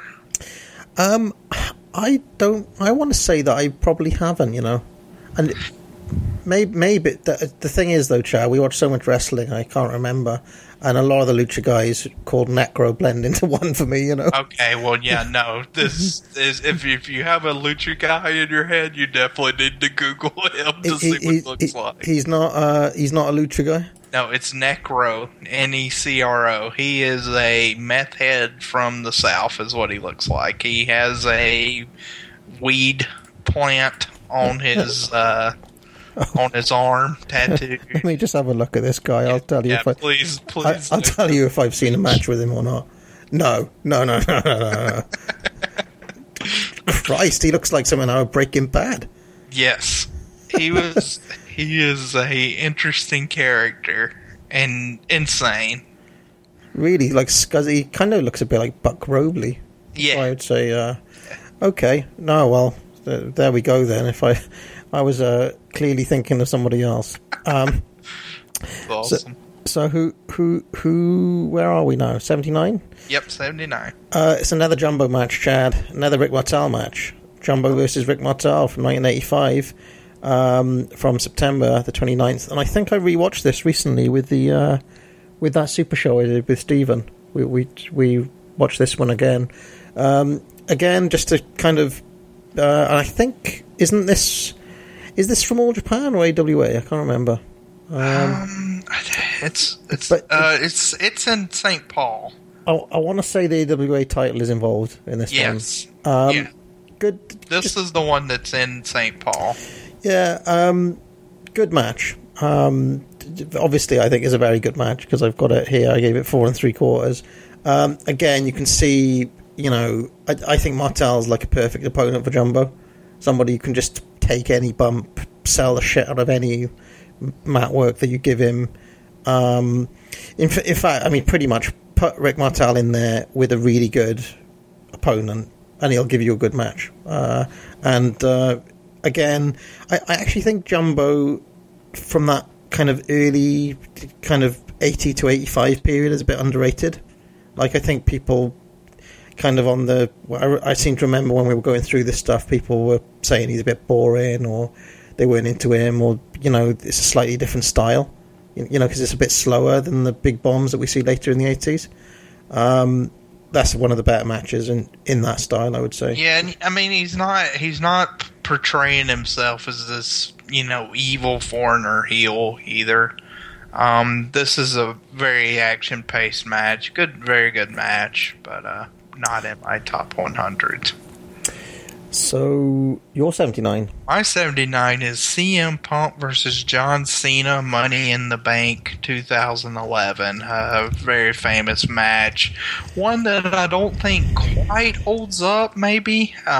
Where a lot of people have it at 5 stars, I have it at 4 3/4. But still, to me, one of the better matches in WWF history. And like I said, during the 2000s, I was...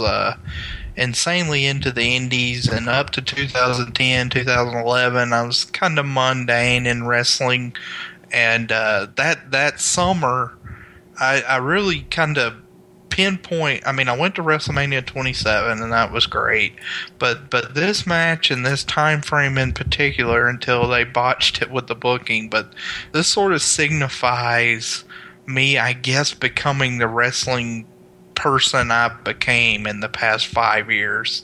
This match is greatly responsible for that, where after this match I felt very vitalized. I did the All Japan set, I did Ditch's Japan 2004 stuff, I started posting more regularly on PWO, whereas for the previous 3-4 years I'd been lurking, and I'd been lurking mostly on DVD-VR since the early 2000s. This is where I kind of stepped out of my shell and started posting more. There was kind of an annoying poster named Jerry Von Kramer that was making these ridiculous claims about Ted DiBiase. So there was just a lot going on, and it was kind of... I guess this was, I think, still to this day, the last magical time where I really became a fan was kind of encapsulated in this match. No, I don't want to be a dick, Chad, but I reviewed this match back in February, and I did not like it. Yeah, I can see it not. I mean, when I watched it for the 100 matches you need to watch before you die, I'd kind of built it up where I thought this might be the best match in WWE history, and I didn't come out of that. There's quite a few matches I have ahead of it. Just a couple of lines from my review, Chad. Kickouts can't substitute for psychology. I do not understand on what planet something like this would have the same rating as Flair vs. Steamboat at the Tri-Town Rumble. So I gave it 3 3/4. Oh, God. How contrarian. I'm not being contrarian. I'm just, anyway, it seemed very WE main event to me. So I was very disappointed with it. Where are we on the list? 90. 78. This is going to be the running gag when Pete listens to the show. It's what number is it? Yeah, what number is this? 78 is Jim Breaks versus Vic Faulkner from July the 5th, 1977, and I think that's the first 70s match on my list. That's interesting. Now, Jim Breaks, Chad, how much Jim Breaks have you seen? Jim Breaks, I have watched about 5 or 6 matches, and I will just say it because this is the first Breaks, he is not on my top 100 list. And of the 5 or 6 matches I've watched of him, I've ranked them all 4 stars, but I have not ranked them ahead of 4.5. He had that match with Steve Gray that I really loved. I had it at 4.5. But yeah, so he'll be probably the highest ranked worker in my eyes that does not have one match in my top 100. And that might change as I get more versed in World of Sport. But that's kind of where I'm at right now. Well, I would say that if you were going to start watching Breaks, this match wouldn't be a bad one to start with. Really, really good psychology. There's he doesn't like his nose being attacked. And that's one of the little stories of this match. He's constantly jawing. The Jim Breaks special, Chad? Yes. Is a really sick move. And he does a version in this match where he actually stomps on it as well. It's so painful looking. It looks like it would legitimately break somebody's wrist. So, I just think it's such a good match, this one. Real heat. That's one of the things in World of Sport is that sometimes you get a crowd that, is polite. Here, the crowd is really on breaks. On breaks here. Yeah. And Vic Faulkner, a lot of fire as a babyface, sick limb work throughout. So, yeah, one of the best matches in that style that I've seen. So cool. My number 78 is El Dandy versus El Santanico from 10/26/1990. This is CMLL. This I kind of equate to a hodgepodge match. They do wrestling, they do high flying, they do brawling. It's kind of runs the gambit of all the spectrum of wrestling that I enjoy, and they very succinctly and effectively during this match and organically kind of transitioned into those styles. So to me, just a really fabulous match that sets up an even better match that'll be higher up on my list. So my 77 is Misawa and Kobashi versus Kawada and Taue from 6/1/93, which we discussed before. Okay. Yep. So let me just record that, and then we can move right on to my 77, which is Vader versus Nobuhiko Takada from 8/18/1994, which is from the promotion UWFI. Now, I think even if you don't like shoot style, you would like this match, Parv. But definitely, UWFI of the shoot style promotions definitely had more kind of, I guess what you call it, theatrics or more kind of what you would generally think of in modern Japanese kind of strong style overtones. It's got Vader in it. Yeah. So Vader kind of comes in as this monster to be reckoned with, and he had 3 matches with Takada, and this is probably their most famous one, but just one of the better style matches of all time, and a great kind of war that you feel is well earned when you get to the culmination. Okay, well, my next one is... Christ, sorry, Pete, if you're listening. 76. 76, yeah. This is Cowboy Bill Watts and Stagger Lee versus the Midnight Express. One of my favorite storytelling matches of all time. I think it's the only appearance of the Midnight Express on my list. This is from 4/22/84, and this match is all about working around limitations. It's about working smart, and it's just a masterpiece for me. It's like Condrey and Eaton's masterpiece, this match. How they managed to make a match like this with, I mean, Stagger Lee is Junkyard Dog, if you don't know, and Bill Watts, who's like, 5 years retired at this point? Yeah, I mean, he way over the hill as a regular performer. And, I mean, literally, Watts' offense is like 4 punches at the end of this match. But if you want to see psychology and storytelling, that is just one of my all-time favorites. And really, I was debating how high I could realistically go with that match. I think 76 is a pretty good place for it. Yeah, that's one that probably deserves a rewatch for me. I know this has a great angle, a series of angles kind of leading up to it, and really it's Cornette, some just classic Cornette stuff. So, yeah, not a bad pick. So my number 76 is Mitsuharu Misawa versus Kenta Kobashi from 10/21/1997. And this is the series of singles matches that shows up the most on my list overall. And this is the first of many to come. This came down from their January 97 match. I think this one's really, really great. They sort of stepped back a bit and didn't want to make this one as quote-unquote epic as the previous one. But I find it just to be very effective, compact, which, still 30 minutes, but for them, kind of a compact version of their match that I greatly enjoyed. So, we're looking at 75, and Right. This is a match that you do not like, Chad. It's the Final Conflict, Slaughter and Knodel versus Steamboat and Youngblood from March 12th. March 12th, Yep. 83. Yeah. We talked about this way back on Where the Big Boys Play 3, I want to say. And I liked the match a good bit more than you did.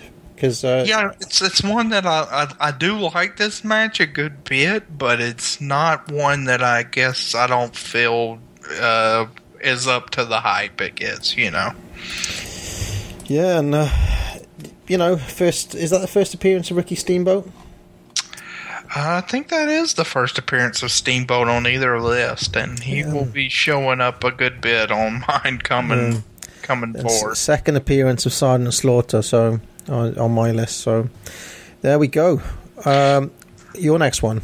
Now, my next one, and I'm interested if this one made your list, but this predates all the way to Where the Big Boys Play 1, and it's Roddy Piper versus Greg Valentine dog collar match, Starrcade 1983. Yeah, it's not on my list, Chad. Not on your list, and I'm surprised. I think this is just a violent, visceral, bloody, graphic match, and for my money, Piper's best match of all time. So I love it, and I think this is the only Valentine I have on my list, and that's a guy I like a good bit. So again, another guy that I really, really like in Greg Valentine. Now, have you seen all those Tito Santana matches that taught up? Yeah, I've watched them. The cage match, and I like that series. I I guess that's a debate for another day. All right. I like that series a lot. I don't know if I like that series as well as Will and Pete have kind of lamented on in podcast form, whereas I see it as a very good series, but kind of not head and shoulders above everything else that's going on. In WF in 85, it probably is, though, you know. It probably is, but let me put it this way. Like, I probably like their cage match together better than Savage versus DiBiase that you had at number 100. Yeah. But I don't think they're that far apart. Okay. Whereas I would say they would, both Will and Pete would think they're a good bit apart. Yeah. I mean, that placement of that match at 100, I am very, very high on that Savage DiBiase match. So. Right, which I like that. I mean, like, I would probably have the Tito Valentine at maybe 4 1/4. I'd have that Savage DiBiase match at 4 stars. So they're pretty close, yeah. Okay, so what we're looking at here, it's another Jim Breaks match, Chad. It's Jim Breaks versus Johnny Saint. From May the 5th, 73. Yeah, this is one I've actually have seen. Now, this one I gave 4 3/4. They actually have a couple of matches. This is the second match, which is more of a kind of World of Sport style sprint, if you want. It's like really heated from start to finish. And the story is that Saint comes in already pissed off, you know. And this has just got some amazing breaks character work, as every breaks match has. At one point, he just screams at him, "Watch the nose! Watch the nose, Saint!" So I just love Jim Breaks, Chad. And I don't know like how well he translates to a US viewer. That's something I'm interested in. But to me, he's just like so northern. Yeah, I think better than I would say better than most of the World of Sport wrestlers, at least to me. I mean, I've talked about a little bit on these shows, but he hasn't came in, so I haven't talked about it a lot. But my dad loved Lord Steven Regal when he came in, kind of that elitist, and I think you get a good bit of that from Breaks and how he portrays himself. But like Breaks is more of a kind of, like in my mind, a kind of like, because he has the crybaby thing, but he's also hard, like he looks hard as nails to me, and he's more kind of like rough and working class than a Regal would be in my mind, but he's still like absolutely a heel. I'd like to think that he could have got over in the States, whereas I wouldn't say that about Johnny Saint, for example. As good as Saint, and Saint I think is pretty good. I think I like him more than OJ does, but yeah. Do you think Breaks could get over in the US? Yeah, I think based on his character, there's no doubt that he would have been. I mean, you think about like how Adrian Street was, and I mean, sure, Street was a little more, I guess, overly flamboyant character, but I think Breaks would have handled himself fine. Great. So you're 74. My 74, another match I'm interested to see if you ranked was Kenta Kobashi and Tenryu. Or no, I'm sorry, Kenta Kobashi and Jumbo. I misspoke. Versus Stan Hansen and Tenryu. And this is from 7/15/1989. Now, this was the match I seem to be higher on than anybody else on the All Japan set. Wasn't he wearing a pair of red trunks there, Kobashi? Yes. This is very, very young Kobashi. This is probably, to me, his first great match. Yeah, that match did not make my list. Okay, I thought this was kind of his coming out party, so to speak, where, I mean, he's clearly the number 4 guy here, but he shows that he can go toe-to-toe a little bit with Hansen. Hold on, is it July 15th, 89? Yes. Oh, it did make my list, sorry, it is. Okay. Yeah, it's a fair bit higher, actually. Yeah.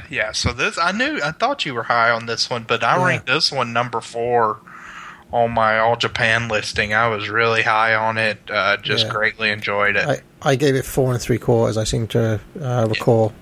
Yeah, very high on that one. And the first kind of like he take an absolute kicking in that match, Kobashi. Yeah. He takes a pretty good beating, but he kind of is he doesn't back down, so it sort of gives him some cred. It's in Cork and all. So what do they call it? Fighting spirit. Yes, this shows kind of Kobashi's fighting spirit in front of the Cork and the hardcores. So 73, second appearance of the man DiBiase on my list, Chad.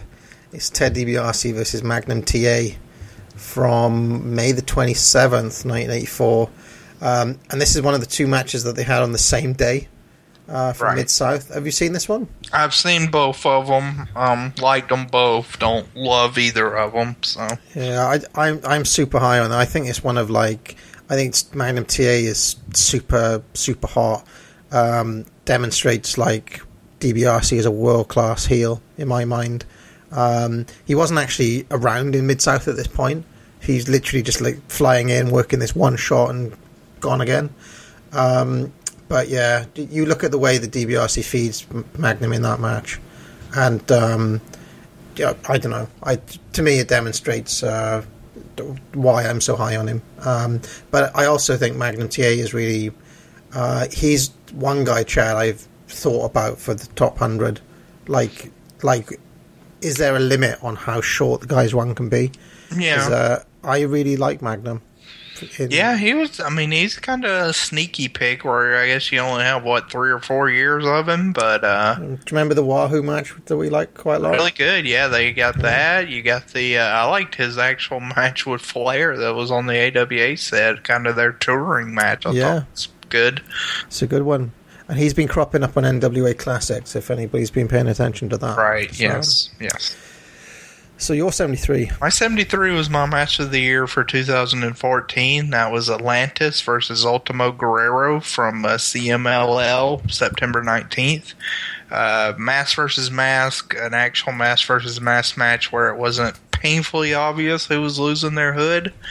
A very emotional match. Not, I guess, the best match as far as in between the ropes, but just kind of shows how once you take on a persona, how I guess your career is dictated by this mask and how important it is when Guerrero ends up losing his mask in this match, he's just bawling afterwards, and his family and everybody, and it's a real emotional scene. So a great kind of emotionally charged match. What was the date on that one again, Chad? It's September 19th. Oh, what year? Sorry. Last year. Last year. Okay. Yeah, it was my match of the year for 2014. Okay, so my next one is this is 72. It's Misawa and Kawada taking on Kenta Kobashi and Giant Baba from November the 27th, 1992. Reviewed it on All Japan Excite Series. I absolutely loved it. Couldn't have loved it more. And just like I was saying with the Bill Watts Stagger Lee versus Midnight's thing, I mean, the way they sell for Barber in this is just amazing. I don't know. I just think to have a match like this with those three workers and Barber in 92, and for that match to be as good as it is, again, is just psychology. So, have you seen that one? Yeah, I have, but that's one I definitely need to rewatch. I haven't seen that match probably in a good 7-8 years since I really kind of plowed through all the All Japan 90 stuff, so that's certainly one I need to... It wasn't on the yearbook, that one? It is, but I haven't done 92. Oh, right, okay. So 92, the top matches that I knew I really liked from 92 were one of the few matches that I rewatched specifically for compiling this list. Like I said, I probably watched about 10 matches, let's say, and 5 of them were from 92. In terms of workers who've risen in my estimation, I don't think there's anybody who's risen quite as much as Barber in the past year or two. Yeah, but Bob Baba's I think, a great big man worker, certainly. Yeah. So my number 72, and this is another match I'd be interested to see if you have, is Jumbo Tsuruta and Akira Taue versus Misawa and Kawada from September 30th, 1990. Yeah, absolutely. Is this the one where Taue gets the pin? Yes, 45-minute. Well, this is a draw, actually. 45-minute draw. Yeah, no, I have this one. Okay. September the 30th, yeah? Yeah, I have it, yeah. So a 45-minute draw just kind of showed, I guess to me, it kind of shows a shift in the style where you saw a lot longer that they could go long here. 45 minutes. Kept up the pace. Masawa and Kawada were great as a team. It's in Kurikan, so the crowd was really heated. There's just a lot kind of going for this match to me, and it shows that the Jumbo versus the Young Guns feud had a lot of legs left to it, even after Jumbo had just beat Masawa in the singles match on 9-1. So this sort of still revitalized that feud some more.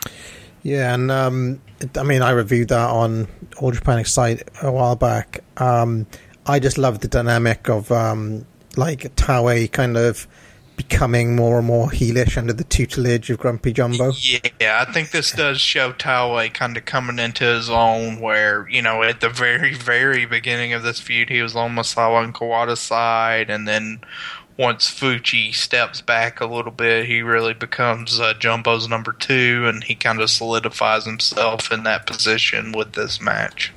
Yeah, and for a 45-minute match, it does hold the attention as well. Sure. Because I can't remember who it was.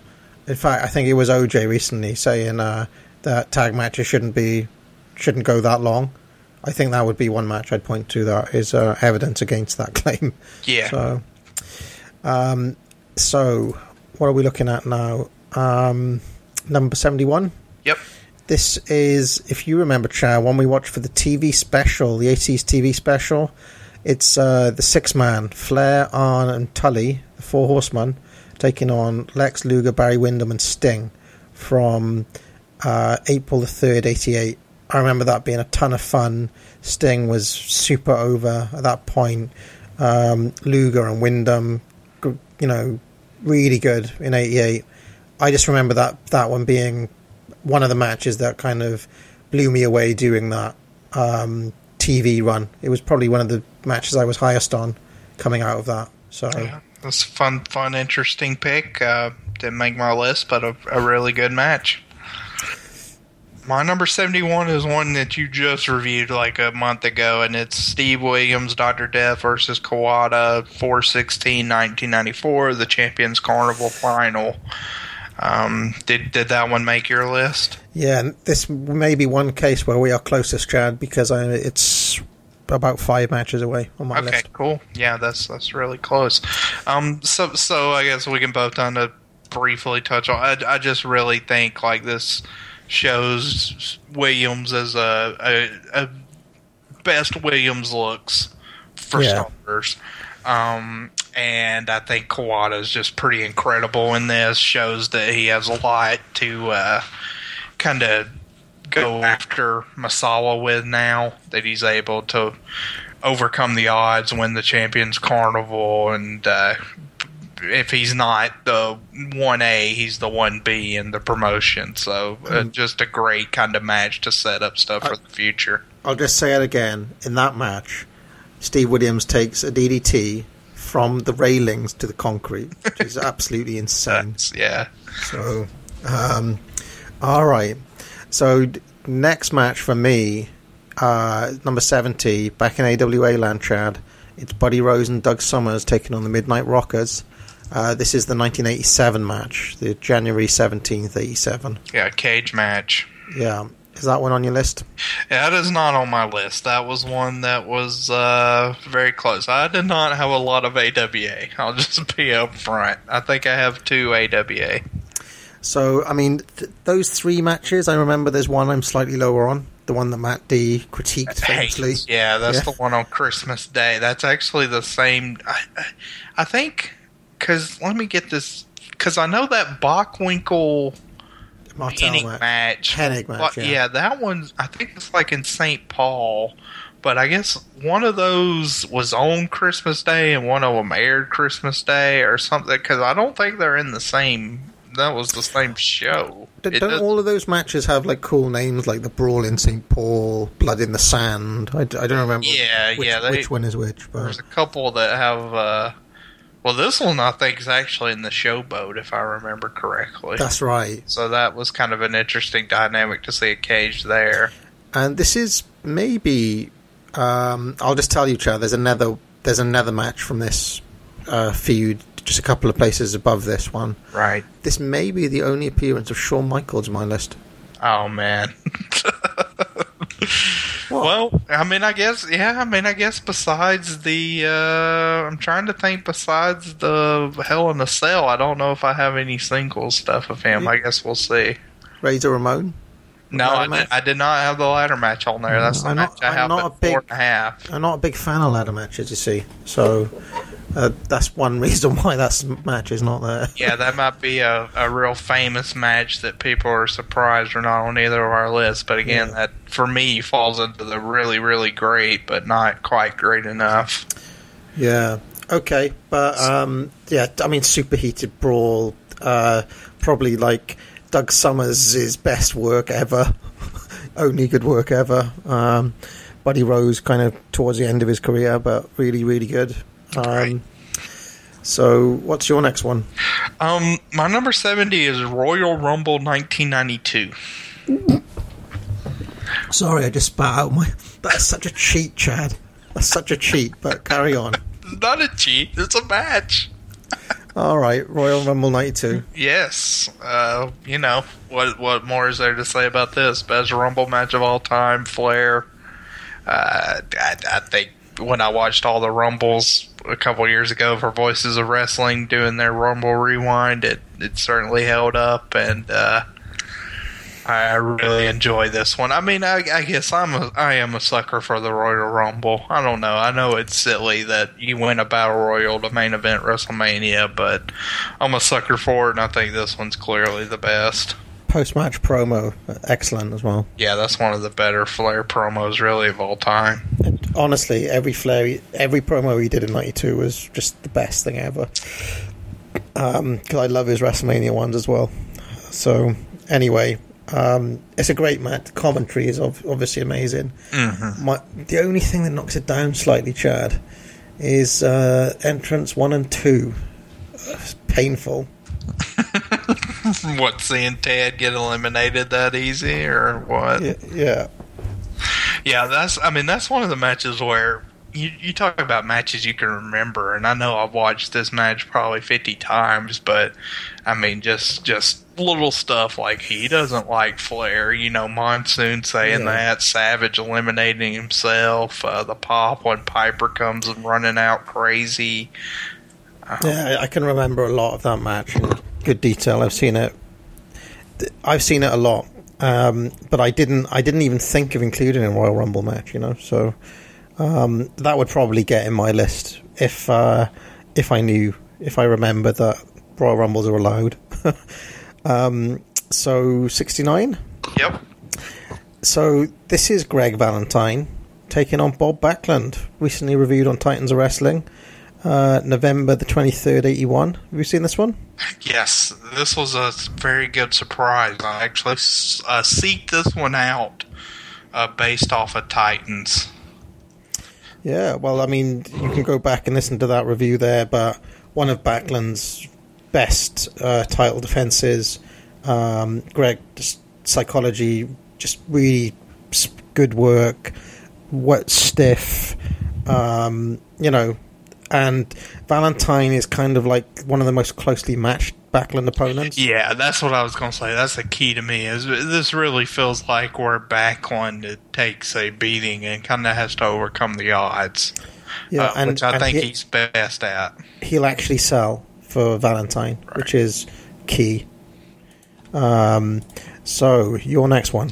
I have Kenta Kobashi versus Yoshihiro Takayama from April 25th, 2004.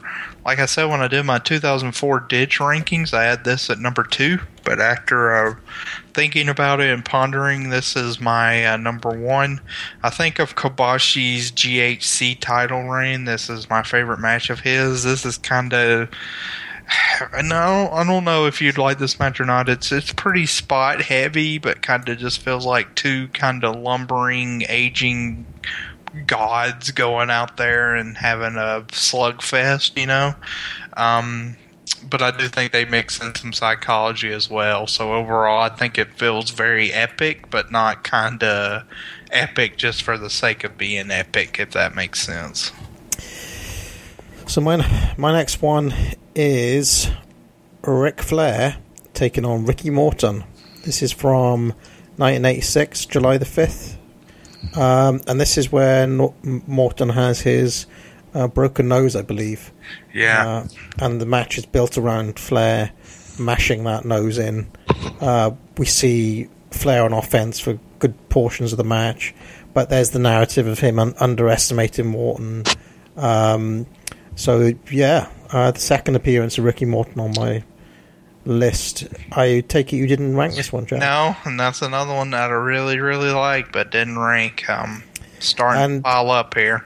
I believe that match is one that is on the Ric Flair DVD. Yes, in full. And that's one match where I love the lack of commentary, because the first time I watched that, I really felt I was in the actual arena with them, you know. Right. Camera work is great for that match, so carry on. My number 68 is a series we just talked about. It's Buddy Rose and Doug Summers versus the Midnight Rockers, and this is the Blood in the Sand match from August 30th, 1986. I thought this was a great feud, and this is a great match, all-time blade job, very dramatic, pretty clearly one of the best AWA matches of the 80s, and one of the better matches overall. When I did the AWA set, I had my number 1 and number 2 were never in doubt, and I thought they were kind of a cut above the rest of the set for me, and this was my number 2 match of that set. So you have this match clearly above the 87 one that I've just mentioned. Yeah, even though they'd probably be kind of ranked the same. I may have the 87 match at 4.5, but they're close ranking wise. But I think this one is where, up at this point at number 68, we're knocking on the door of it might be 5 stars in my eyes. It's a high end 4 3/4 for me. Right. Okay. So my next one. Oh, and they recently reviewed that series on Tag Teams Back Again. So yes. I'd recommend. Yes, Marty and Kelly. Checking that, all that. Yeah, I love that series. I thought all we had 6 matches together of them, plus you had the matches with the valets with Sherry, Edis or whatever, and that whole series I thought was fantastic. Yeah. So yeah, go and listen to the Tag Teams Back Again. I love the dynamic between those two, Chad. Marty and Kelly. You've got kind of like the older head and the full of piss and vinegar Marty. Yeah, very enthusiastic Marty. So 67, Chad, is Stan Hansen versus Carlos Colon from January the 6th, 87. Have you seen this one? I have seen their series altogether. Now, is this the bull rope or is this the cage or is this just one of their regular? Let me just double check. I don't think it was the blow off. I think this was one of the earlier matches in the series that I thought was really good. I reviewed the entire series in one night, if you recall. Yes, a whirlwind. Yeah, and then a bunch of other people did it. Trendsetter Parv. And I'm just trying to remember which match this was in the series, but I remember it being one of the earlier ones, because the blow off has all of the the run-ins and stuff. Yeah, it's the no DQ and the cage and everything. Yeah, it was all a bit much for me that, and it kind of took the edge off. I ultimately want a proper finish, but this I thought was, a real showcase for Stan Hansen, basically. who I'm super high on, Chad. Yeah, this I don't know if really great feud. Am I higher on Hanson than you by this point, do you think? Think so. I think we'll be pretty similar when we submit our greatest wrestler ever ballots. I know when I did my post, I kind of funnily omitted him. But out of this moment, he'd probably be my number 6 if I had to turn in a ballot today. So he's got to be in the same kind of neighborhood. Okay, so just to this is the Texas Bull Rope match, Chad. Oh, nice, yeah. Okay, and the blow off was in the cage, if you remember. Yes. So, yeah. So this is probably the only 4-corner stip match I've got on my list, and it's definitely the best one I've ever seen. So there we go. Yeah, that was a great match. Great match, great feud. I'd recommend seeking it out. I think even if you're predominantly WWF, WCW fan, you would enjoy that feud as a whole, as it was very thematic. Overall, my number 67 is CM Punk versus Brock Lesnar from SummerSlam 2013. I just think this is a great match. There's not much to say about this. It's kind of, I guess, CM Punk's last great match at this point in his career.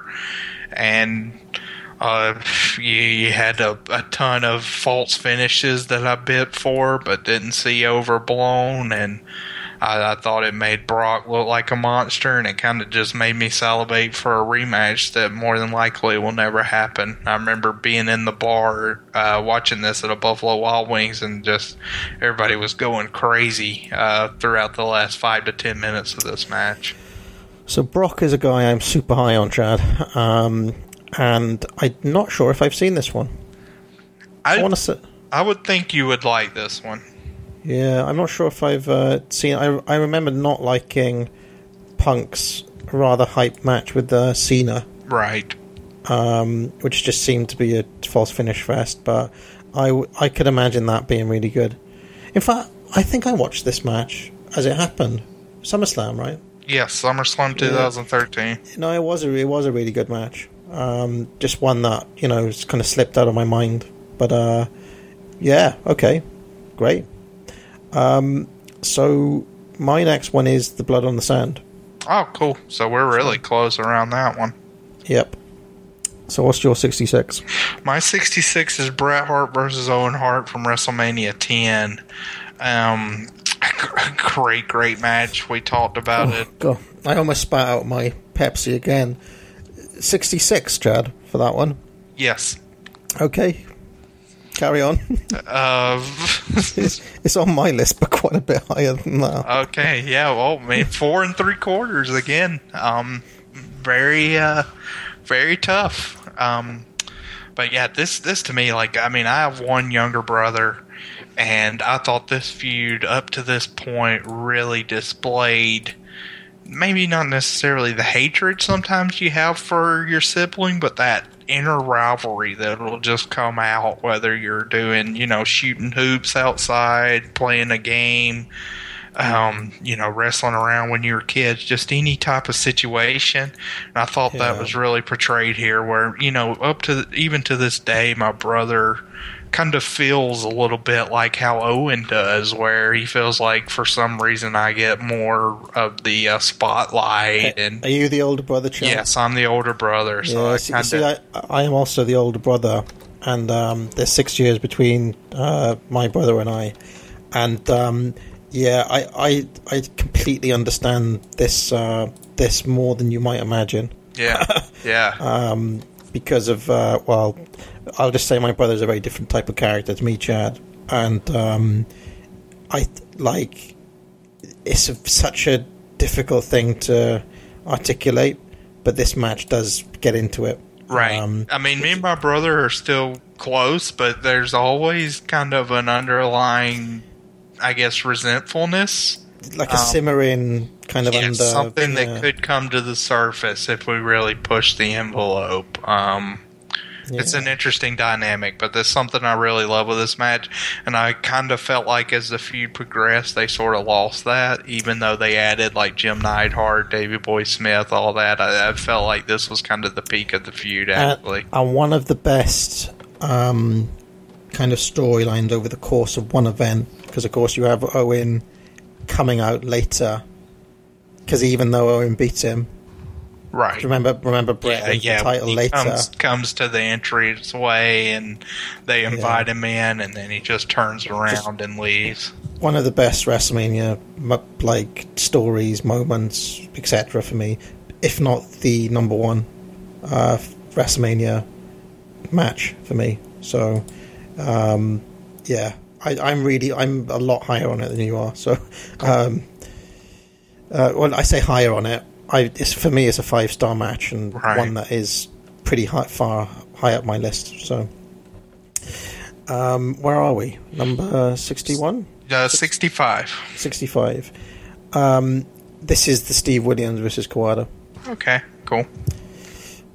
So, your 65? Okay, my 65 is one that I assume you'll have up on your list, and it's the 420 1991 six-man tag from All Japan, Masawa Kawada Kobashi versus Jumbo, Taue, and Fuchi.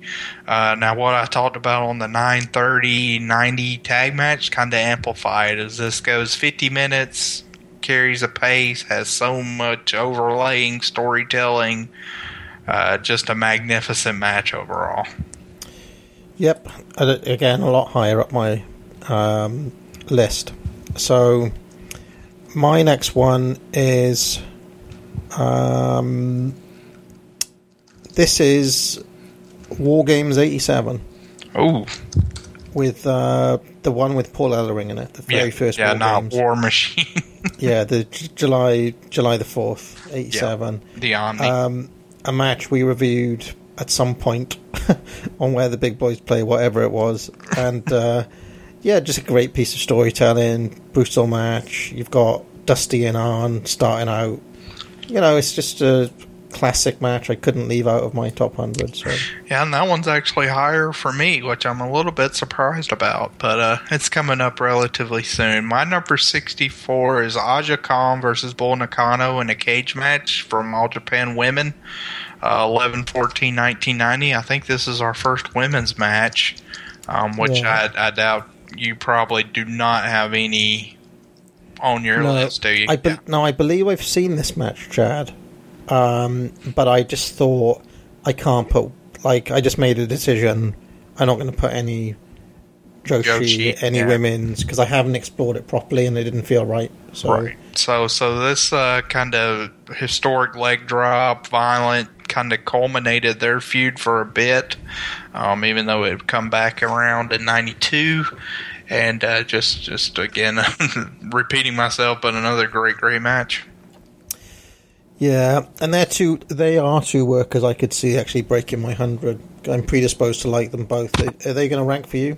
Yeah, both of them will rank fairly high. Both top half, I think, if I remember correctly. Yeah, I mean, just ass kickers, right? Doesn't matter what gender they are. Yeah, I think Aja Kong is essentially like your Vader of the female. So. Yeah, and I was also thinking Hansen. For that Hanson's a good comp as well, sure. Yeah. So my next match, Chad, more Giant Barber love. This is Barber and Kimura versus Tenryu and Hansen from November the 29th, 1989. Two old guys versus two guys at the peak of their powers. And isn't this the match where Kimura cuts the promo, the emotional promo afterwards? Yeah, this is your old guard versus ass kickers.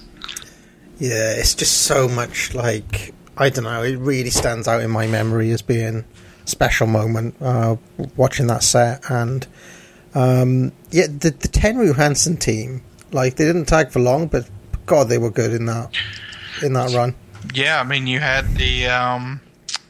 this match, you had that final match that I talked about from 12/6/89, And you also had the Kobashi Jumbo match that we talked about. So, this one didn't rank for me, but it's one I really enjoyed, too, going through the set. Your next one? My next one is Arn Anderson and Larry Zbyszko versus Dustin Rhodes and Ricky Steamboat from Clash of the Champions 17. We talked about this one fairly recently. In my opinion, the best Southern tag match of all time. Not Ricky Steamboat, Higher up on my list. Yeah, Arn freaking out. The reactions to the Steamboat reveal are some of my favourite work of all time. Arn Anderson is just so good, isn't he? This is a marvel of him. Yeah. So I find I'm a fair bit higher on that one. That's pretty high on my list. Interesting. So my next one is it's the final Jim Breaks match on the list, Chad. Okay. This is the March the 14th 73 match against Johnny Saint, and for me, the best World of Sport match I've seen. Tells a fantastic story.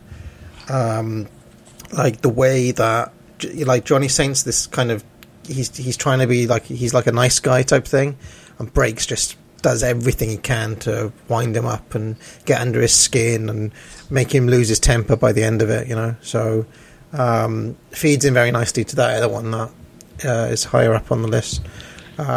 So yeah, and again, if you haven't seen Jim Breaks before, that wouldn't be a bad place to start. Yeah, I don't know if I've watched the March one or the May one. I'll have to go back and look because I only recall one, but I'll definitely have to check out the other one.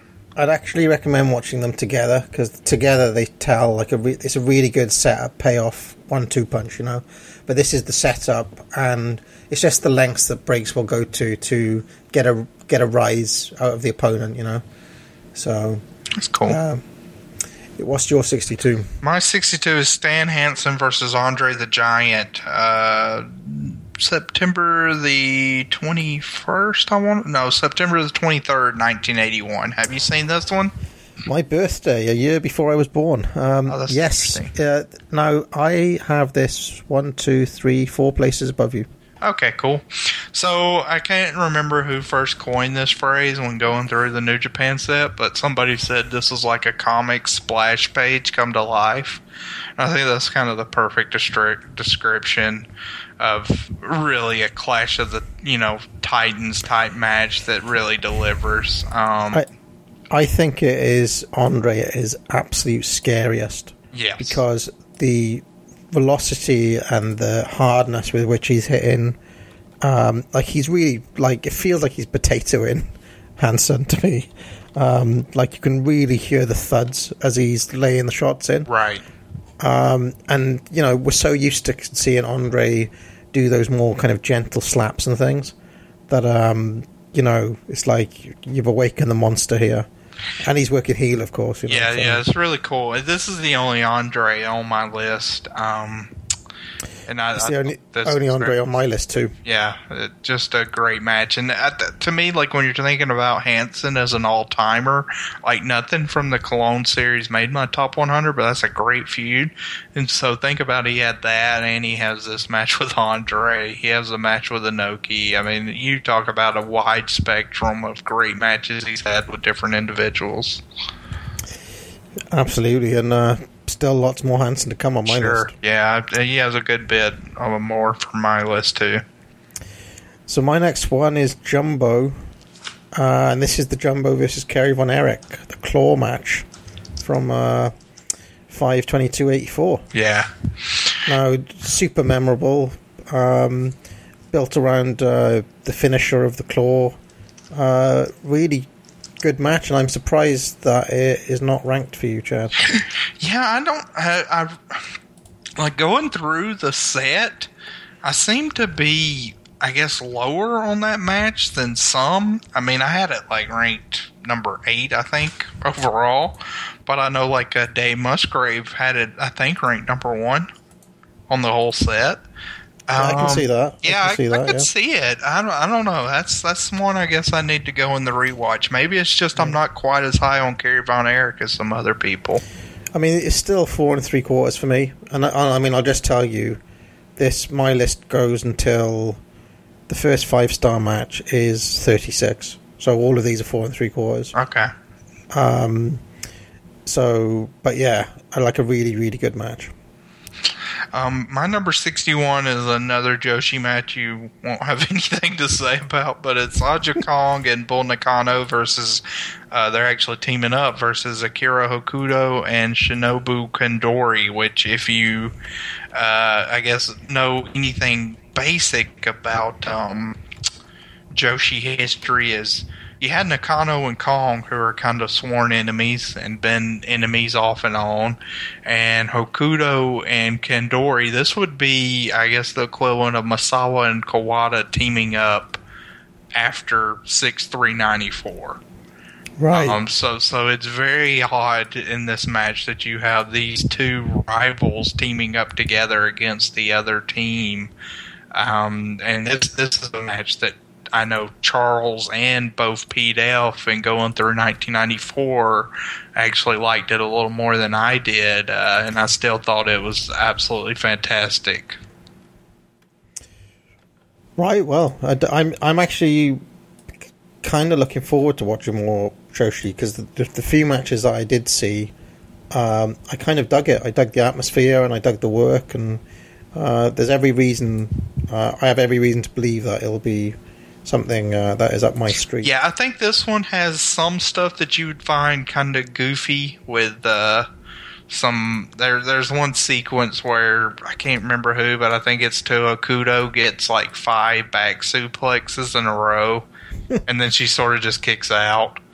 So there's a little bit of that, or it's pile drivers. That's what it is. Like somebody gets like some pile drivers in a row, and then she sort of just kicks out.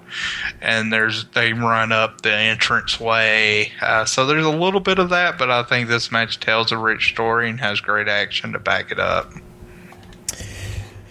So my next one, Chad, is a match that I reviewed fairly recently. It's Brock Lesnar versus The Undertaker. Yes, Hell in a Cell. Hell in a Cell. Yeah. This is October the 20th, 02. Jesus Christ. That's all I got to say about that one. Is this on your list? This is not, and this was another one of my final 10 cuts. I mean, this is a match where they really pushed it to the limits of what I thought was actually possible in a WWE context. Right. Just a bloody, brutal, kind of hate-filled, I'd say. The only thing I would say is that at that 02 Brock doesn't quite have the character work down to the extent that he does now. Yeah. He's still, well, I mean, he's so young. I mean, he's 25 there. This is here's a young punk taking on an old bruiser type thing, and I don't know. I think it's a really, really good match with shocking levels of blood. So, yeah, that's a good one. I definitely have no qualms about that one making your list. My number 60 is Masahiro Chono versus Keiji Muto from 8/11/1991. This is their G1 Climax final. Pretty much the match that kind of, I guess, made them in Japan. I mean, that's kind of tough to say, but you had the Three Musketeers with them and Hashimoto, which I'm actually, now that I just thought about it, so Hashimoto does not have a match on my top 100. I just realized that. So he now has eclipsed Jim Breaks as the person, and that's a shame. I probably should have found a way to put him versus Jushin Liger on there. But anyway, back to this match. It's two young pups going out there delivering a very classic match for 30 minutes. Sumo Hall. They'll throw their seats in the air to appreciate a great match, and there's this wild scene at the end of this match, Parv, where there's hundreds, literally, of the seat cushions in the air to show it's amazing visual. Now is Chono a guy you're high on, Chad? No, I'm actually, and that's one thing too. Like these two, and going through the 90s, like Conan. Most people say Conan sucks, and that's true. but of every other kind of main event or main star player in any promotion, Chono and Muta have consistently been the two most disappointing people in my eyes, besides Conan. And I actually just watched their 1996 G1 Climax match yesterday between these two, and for some reason they have really good chemistry with each other. But I don't think they have. I think Muta was basically lazy a lot of the time, but Chono is not someone I think was, I guess, very good. He had snippets of being great, but never consistently. Right. Okay. Well, my next one, Chad, is Ricky Steamboat versus Rick Rude, and this is from Super Brawl 92, the February the 29th match. We reviewed it not too long ago. I was kind of blown away by just how great it was and just how well it stands up. Rick Rude in 92, one of my all-time favourites of any era. Ricky Steamboat in 92, just at the pit, just having he has a late kind of peak, I'd say, Steamboat, like a late kind of resurgence, after being in, injured and WF, and, that run that we're watching now, Chad, is so strong, I think. So, love that one. Yeah, that's a great match, but did not make my list. My number 59. I had less WCW than I actually thought I did. Number 59 for me is Daniel Bryan and John Cena for SummerSlam 2013. Now, this is my match of the year for 2013. Yeah. Did you not like this one? Nope. Why? This is the Cena versus Punk, yeah? No, Cena versus Bryan from SummerSlam. Oh yeah. No, actually, this is a good match. Sorry. Okay, yeah. I had the wrong match. Okay, yeah. To me, this is a match that gets better and better for sure every time I watched it. I've watched it like 4 or 5 times now. Or when I left the Buffalo Wild Wings the night of SummerSlam 2013, I thought to myself, I think I like Punk versus Lesnar as a match of the night. But since then, I've flip-flopped those two. And this one's very inching closer and closer to 5 stars every time I watch it. And every time I do watch it, there's just something a little extra that I see that I greatly enjoy. And I think just having Cena be pinned clean in the middle of the ring by Bryan was very selfless. I mean, we've seen Cena be very selfless as a worker on top, but this was kind of the first huge inclination that he would do that when he did this for Bryan. Yeah, I need to review that soon, actually, because that's one where I've watched it, but I haven't allocated a star rating. So I'd be interested to see if I would give it the 4. I remember enjoying it quite a lot. So, and I didn't have a great deal of fun on that particular event, I seem to recall. That's SummerSlam, right? Yeah, I know you were hating on the Kane, Bray Wyatt, Inferno match and Jesus other Christ. stuff. Yeah. Yeah, and that was the time where I was just watching the Big Four. Right. I kind of watch a few more pay-per-views now. Anyway, so where are we? 58. 58. This is Billy Robinson versus Nick Bockwinkel from 12-11-80, a masterpiece of mat work, of struggle, of stiffness, of greatness of both guys. So I love Billy Robinson. I love Bock. I think Bock really, I mean, he's been on my list quite a bit, Chad. He's probably like a top 10 guy for me. You and Matt B carrying the torch there. Yeah, I feel like people aren't as high on Bock as they should be. Because in my mind, in terms of just talent, he's probably as good as Ric Flair is. It's just that Flair has got so many more matches, I guess. Yeah, I think it's a quantity issue. This may be like the final conflict match for me. You don't like it as much as everyone else? I like it, but I never seem to like it as much as everyone else. I know when the results of the All Japan came out, like I had it at like number 25. I think I ranked it on that set. Like I thought it was very good, but nothing. I had it pretty high on mine. I think it was like one place above. Was it? Yeah, I had it 10 on the whole set. Yeah, so. I know Matt D really had it super high too. So this always felt like one that had bigger fans to me. I think I didn't feel this was a very consequential match in the grand scheme of things. So that sort of knocked it down a peg. Okay, so what's your next number one? 58 for me, and I think once you and Steven finally get done, y'all are going to curtail y'all's adventure in the All Japan Exact Series right before this match, but I would implore you to watch it, and it's Misawa versus Akiyama from February 27th, 2000, and I watched this match today because it had been a while, and fantastic match. This is the last great match of the All Japan era as we know it. Misawa kind of trying to put over Akiyama as a new guy of the future, transitioning in a lot of ways. I think this is his version of the 6-8 1990 match where Jumbo put him over. Just a great journey, and this is a match I really enjoy and felt like for once we were going back to the glory days of All Japan when you knew like things were crumbling around them. So it's a very interesting watch.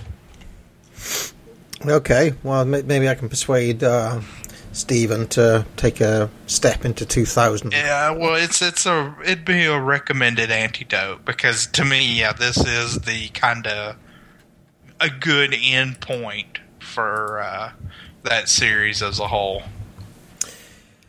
Well, my next one, Chad, is Andre Hansen.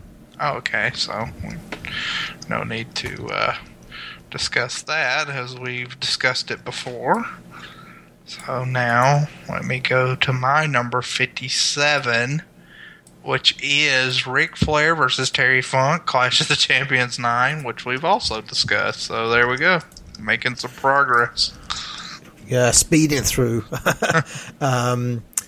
My 56 is another Titans Bob Backlund match. It is the Texas Death Match against Ken Patera. This is May the 19th, 1980.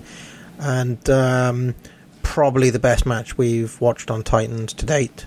And one of the only times in wrestling history where the crowd gives the participants a standing ovation because the match is that good. So... yeah, this was on my short list. Didn't quite make it. I would agree it's the best match I've watched to date on Titans, though. Really good stuff by Patera. I think now, I mean, it's been, like a year and a half since y'all reviewed that. And Patera, you know, when Dylan was kind of championing him, he was someone that kind of came out of nowhere. But Patera's 1980 run is highly underrated. It's something I kind of forget about, but then when I think about like his stuff in the 80s, it's like, oh yeah, it was good. And in this house show we just watched from 1981, he was very effective. So Patera's a really, I still think, underrated worker overall. Yeah, he was very good in that. Yeah, a bit too many bear hugs for my taste, but overall, that match is superb against Backlund. What's your 56? My 56 is Jushin Liger versus Shinjiro Otani from February 9th, 1997. A great juniors match. Otani's someone I think you would enjoy, Parv, as he emotes a lot and very frustrated, and he makes kind of these cardinal mistakes that cost him the match, and this was kind of the crux of that. Otani was coming off a really hot 96, where he'd kind of slowly but surely established himself as the guy. Now he's going up against Liger, who was coming back from a long absence, and sort of Liger kind of put the young punk in his place a little bit here at the end of this match. So to me, one of the better junior matches of the 1990s overall here. So my 55 is Stan Hansen again taking on Leon White, aka Vader, from March the 13th, 1986. Nice. Early appearance of... This is not the match with the eye, of course. No. But I think that's the only appearance of Vader on my list, actually. Yeah, and to me, this is their best match together, which is kind of weird to see. Super stiff, as you'd imagine. Must watch, I would say. Yeah, I'm glad you had this on there. I thought about this one as kind of one of my personal... because me and you, Parv, I think are the two biggest champions for this match. I know when Will talks about it, he talks about like kind of Hansen giving Vader a wrestling lesson or whatever. And I mean, that's true that Vader carries it, but I thought Leon White, this was kind of his first great performance. And he held up his end of the bargain throughout this match too. So this is one to see if you want to see kind of the chronicle of Vader. I would start here. Yeah, so what's yours? My number 55, and this is the last 4 3/4 star match on my list, and I talked about this, I think, on the last Wrestle War 92, and it's War Games 1. Right on the cusp of 5 stars, but just a great kind of culmination of the Four Horsemen feud versus the kind of the alliance that had been formed on the face side. Now, how come you're capping out here and I'm capping out down in the 30s? Does that mean you're more generous than me, Chad, or have you just watched way more wrestling? I look at my top list and the matches that are on there, and I think if you watched a lot of those matches, you would agree with me.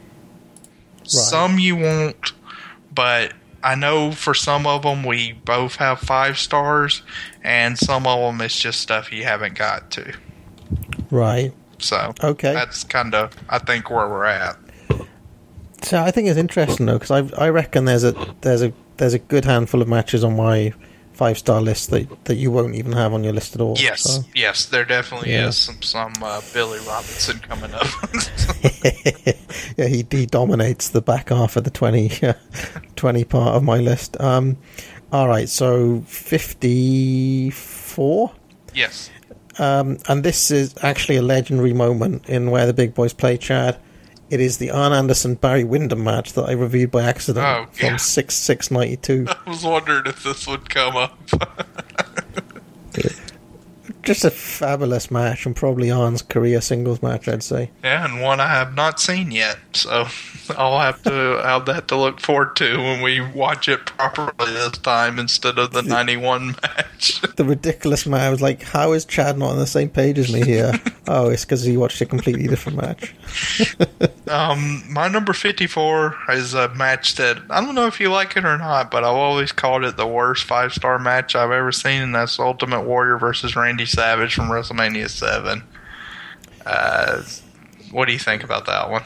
I think it's emotion talking there, Chad. Yeah, it's certainly an emotion talking, but I think to me it's the best crafted in-ring story as a fairy tale that WWF ever did. Maybe it's over nostalgia, but it's an incredible soap opera moment. Can I just ask you, is Flair Vader on your list? Flair Vader is not on my list. So how do you justify putting that there when Flair Vader is not on the list? Because isn't it the same? I think it's a little bit... I mean, Flair Vader I know connects emotionally to me, but I don't necessarily know if it connects emotionally to everybody else. This match, I know I've shown to my wife and I've shown to my mom, who do not like wrestling at all, and they've become entrenched in this match. Whereas something like Flair Vader, no way. They would think actually it probably looks rinky-dink because it's in, the lighting and everything else.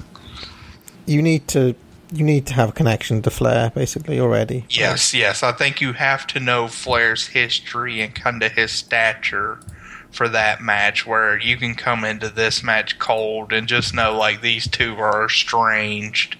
And even if you didn't know that, you kind of get that based on the story.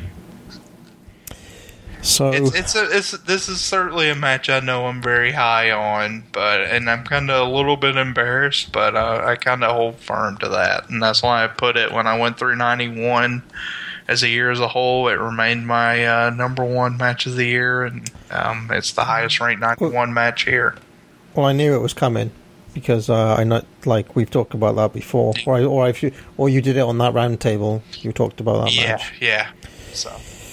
So my 53, Chad, is Dory Funk Jr. and Terry Funk versus Giant Barber and Jumbo from March the 13th, 1975. Now, when people ask me why are you so high on Dory Funk Jr., I would point them to the series of matches that the Funks have with Barber and Jumbo, who, for my money, are one of the best All Japan tag teams, Jumbo and Barber, and the Funks are, up for my money, the greatest tag team after watching so much of their stuff. And this match from 1975 is a masterpiece in my mind, just a master of how to tell a story in a tag team context. Goes about half hour. The work is phenomenal, and it's the best match of this particular series. So that's the Funks. Have you seen that one? I don't recall it, so it's probably. But I know I've watched some of their stuff together, and I liked it. But I don't think I would be near as high as you. The rule for that particular feud is that by the time you get to the 80s, something goes missing, because their 80s matches are boring. Whereas I really enjoyed the 70s one. So there we go. And Dory in 75 is really good for some reason. He's like arguably, like, he has a case for best worker in the world for 1975, I would say. Just based on the matches he has that year. There's one against Horst Hoffman that people like more than I do. I have seen that match, and I like it a good deal, actually. Yeah. So, what's your 53? My 53 is Mita and Mima Shimoda versus Kaoru Ito and Tomoko Watanabe from 9/21/1997, All Japan Women. This is entitled Rage in a Cage, and boy, that description fits, as this is 25 minutes of women screaming, yelling at each other, hitting each other, blooding each other up. You got weapons inside the cage. This is a match that has very high detractors. Childs really hates this match, but I loved it, and I thought they did a great job of keeping the hate, and this to me also reaches that visceral emotional level that's kind of in the same arena of the all-time classic matches. So one I really, really enjoy. Yeah, and something menstrual sounding about that Rage in a Cage. Rage in a Cage, for sure. My 53 is 52 now, is another Ricky Steamboat match, Chad. This is, well, let's see if you can guess just from the date. 3/29/87. So I was wondering if you would have this one. So this is WrestleMania 3. WrestleMania 3. Which I did not put on my list. Highly controversial. And when I talked about the WrestleMania 5 match, I wondered if you would put this one, but I didn't want to spoil it. So a great match, but again, another one I'd have at 4.5. So that doesn't make the list. You give that match 4.5. Yeah. My word. All right. I'll tell you why. I don't like George Steele. Okay. I really don't like that. Right. And I think it's certainly valid that Steamboat should be more pissed off in that match. I can see that, yeah. That's two critiques that, to me, carry a good water. There is a third one as well, but it's kind of an unfair one. It's a retroactive critique. It's arguably the match that gave birth to the WWE main event style, which I hate so much because of all the near falls. But in that match, they feel organic. even though we know that Savage planned them all out, they feel organic when you watch that. And because it's like inside cradles and actual near falls, not like false finish spam. But I reckon that is the match that is responsible for that becoming the predominant psychology later on. You see it, you then see it with Savage versus Hogan. You see it with Hogan versus Warrior. Do you know what I mean? Yeah. Like, so it becomes kind of the go-to in all of their big ones. So what's your 52? My 52, I'm jumping into Parv territory here. It's Terry Funk versus Jumbo Tsuruta, 6/11/1976. Did you rank this one, Parv? No. Oh, I haven't actually reviewed it yet. Oh, see? wow. So it's not on my list, controversially. Now, me and you both like the 1980 Carnival match. You a bit more than me. And I think if you like that one as much as you did, I can't see any reason why you won't think this one's incredible. Maybe I'm wrong, but I will be very surprised, as we don't have a lot of kind of NWA champion Funk. No, very little. And but this really kind of personifies that of good wrestling, but also rugged wrestling. It's not showy, I guess. Yeah. And I think they really kind of ratchet up the intensity as the match moves along, and really brisk pace. And I don't have a lot of 70s stuff on here, but this is one of them.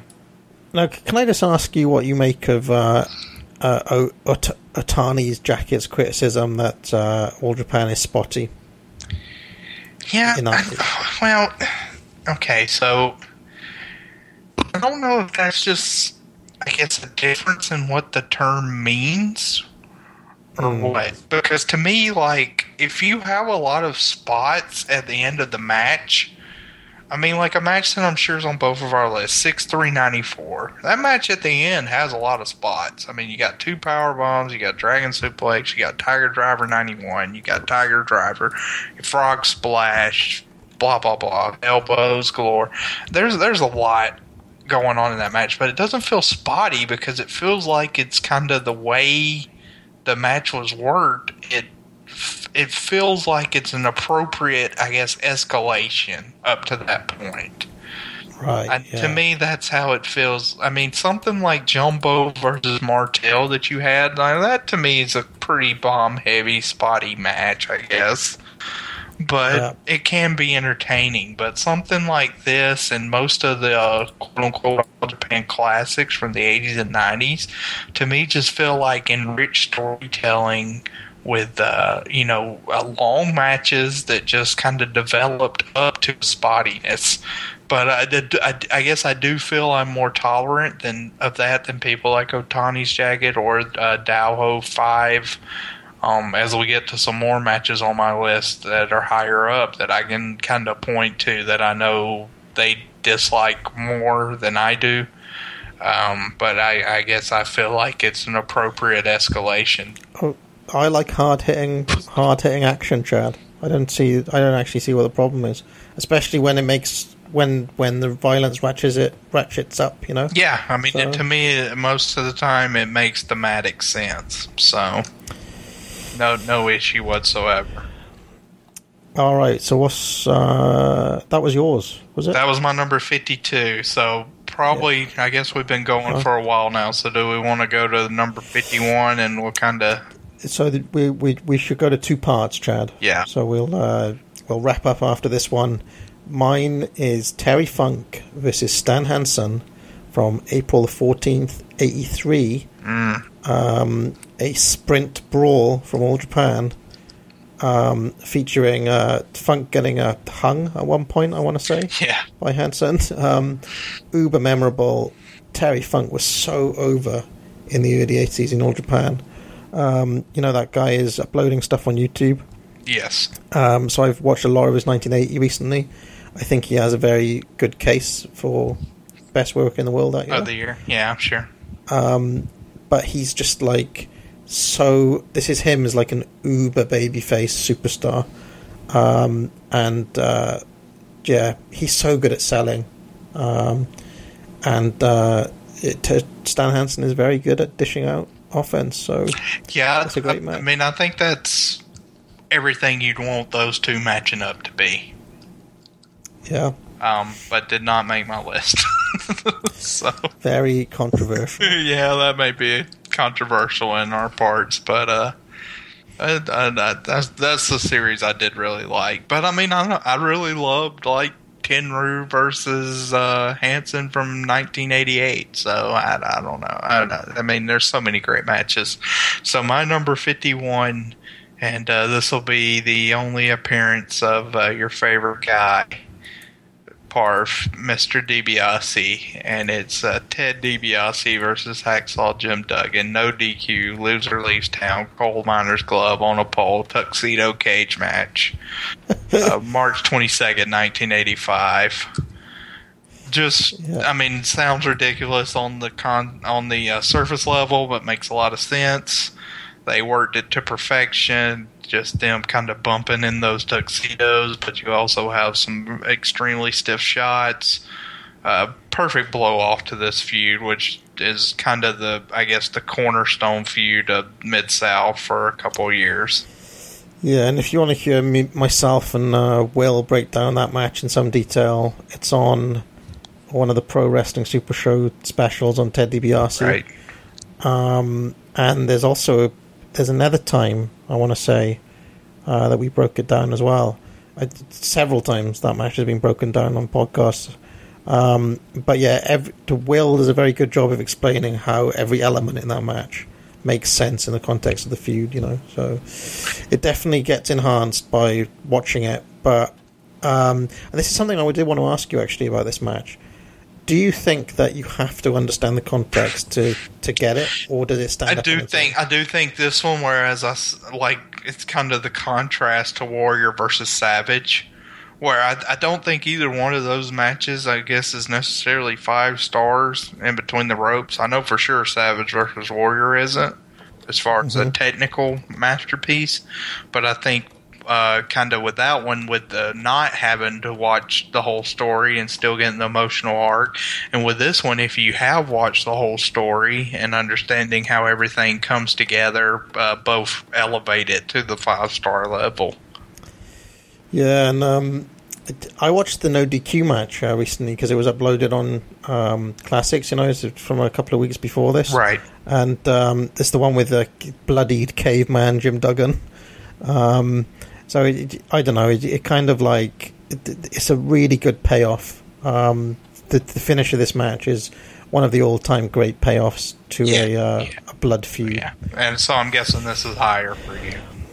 Yeah, it's a fair bit of higher, but you're still 5 stars on it, right? Yes, still 5 stars. So, well, great. Well, there it was. We went from 100 to 50, and I guess you can join us next time for 50 to 1.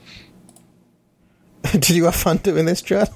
I actually enjoyed that. I'm interested to hear what the feedback is. So, yeah. And I wonder if anybody's going to be like, "How could you possibly put that 92?" There may be a little bit of that, and probably more. How did you leave this off? Instead of how could you put people don't know what's going to be in the top 50 That's true, but I have revealed, for instance, WrestleMania 3 didn't make it, so and I've revealed that there's no more Shawn Michaels on my list. Yeah, so we may both catch some crap there. Yeah, I reckon my list is more populist than yours, Chad.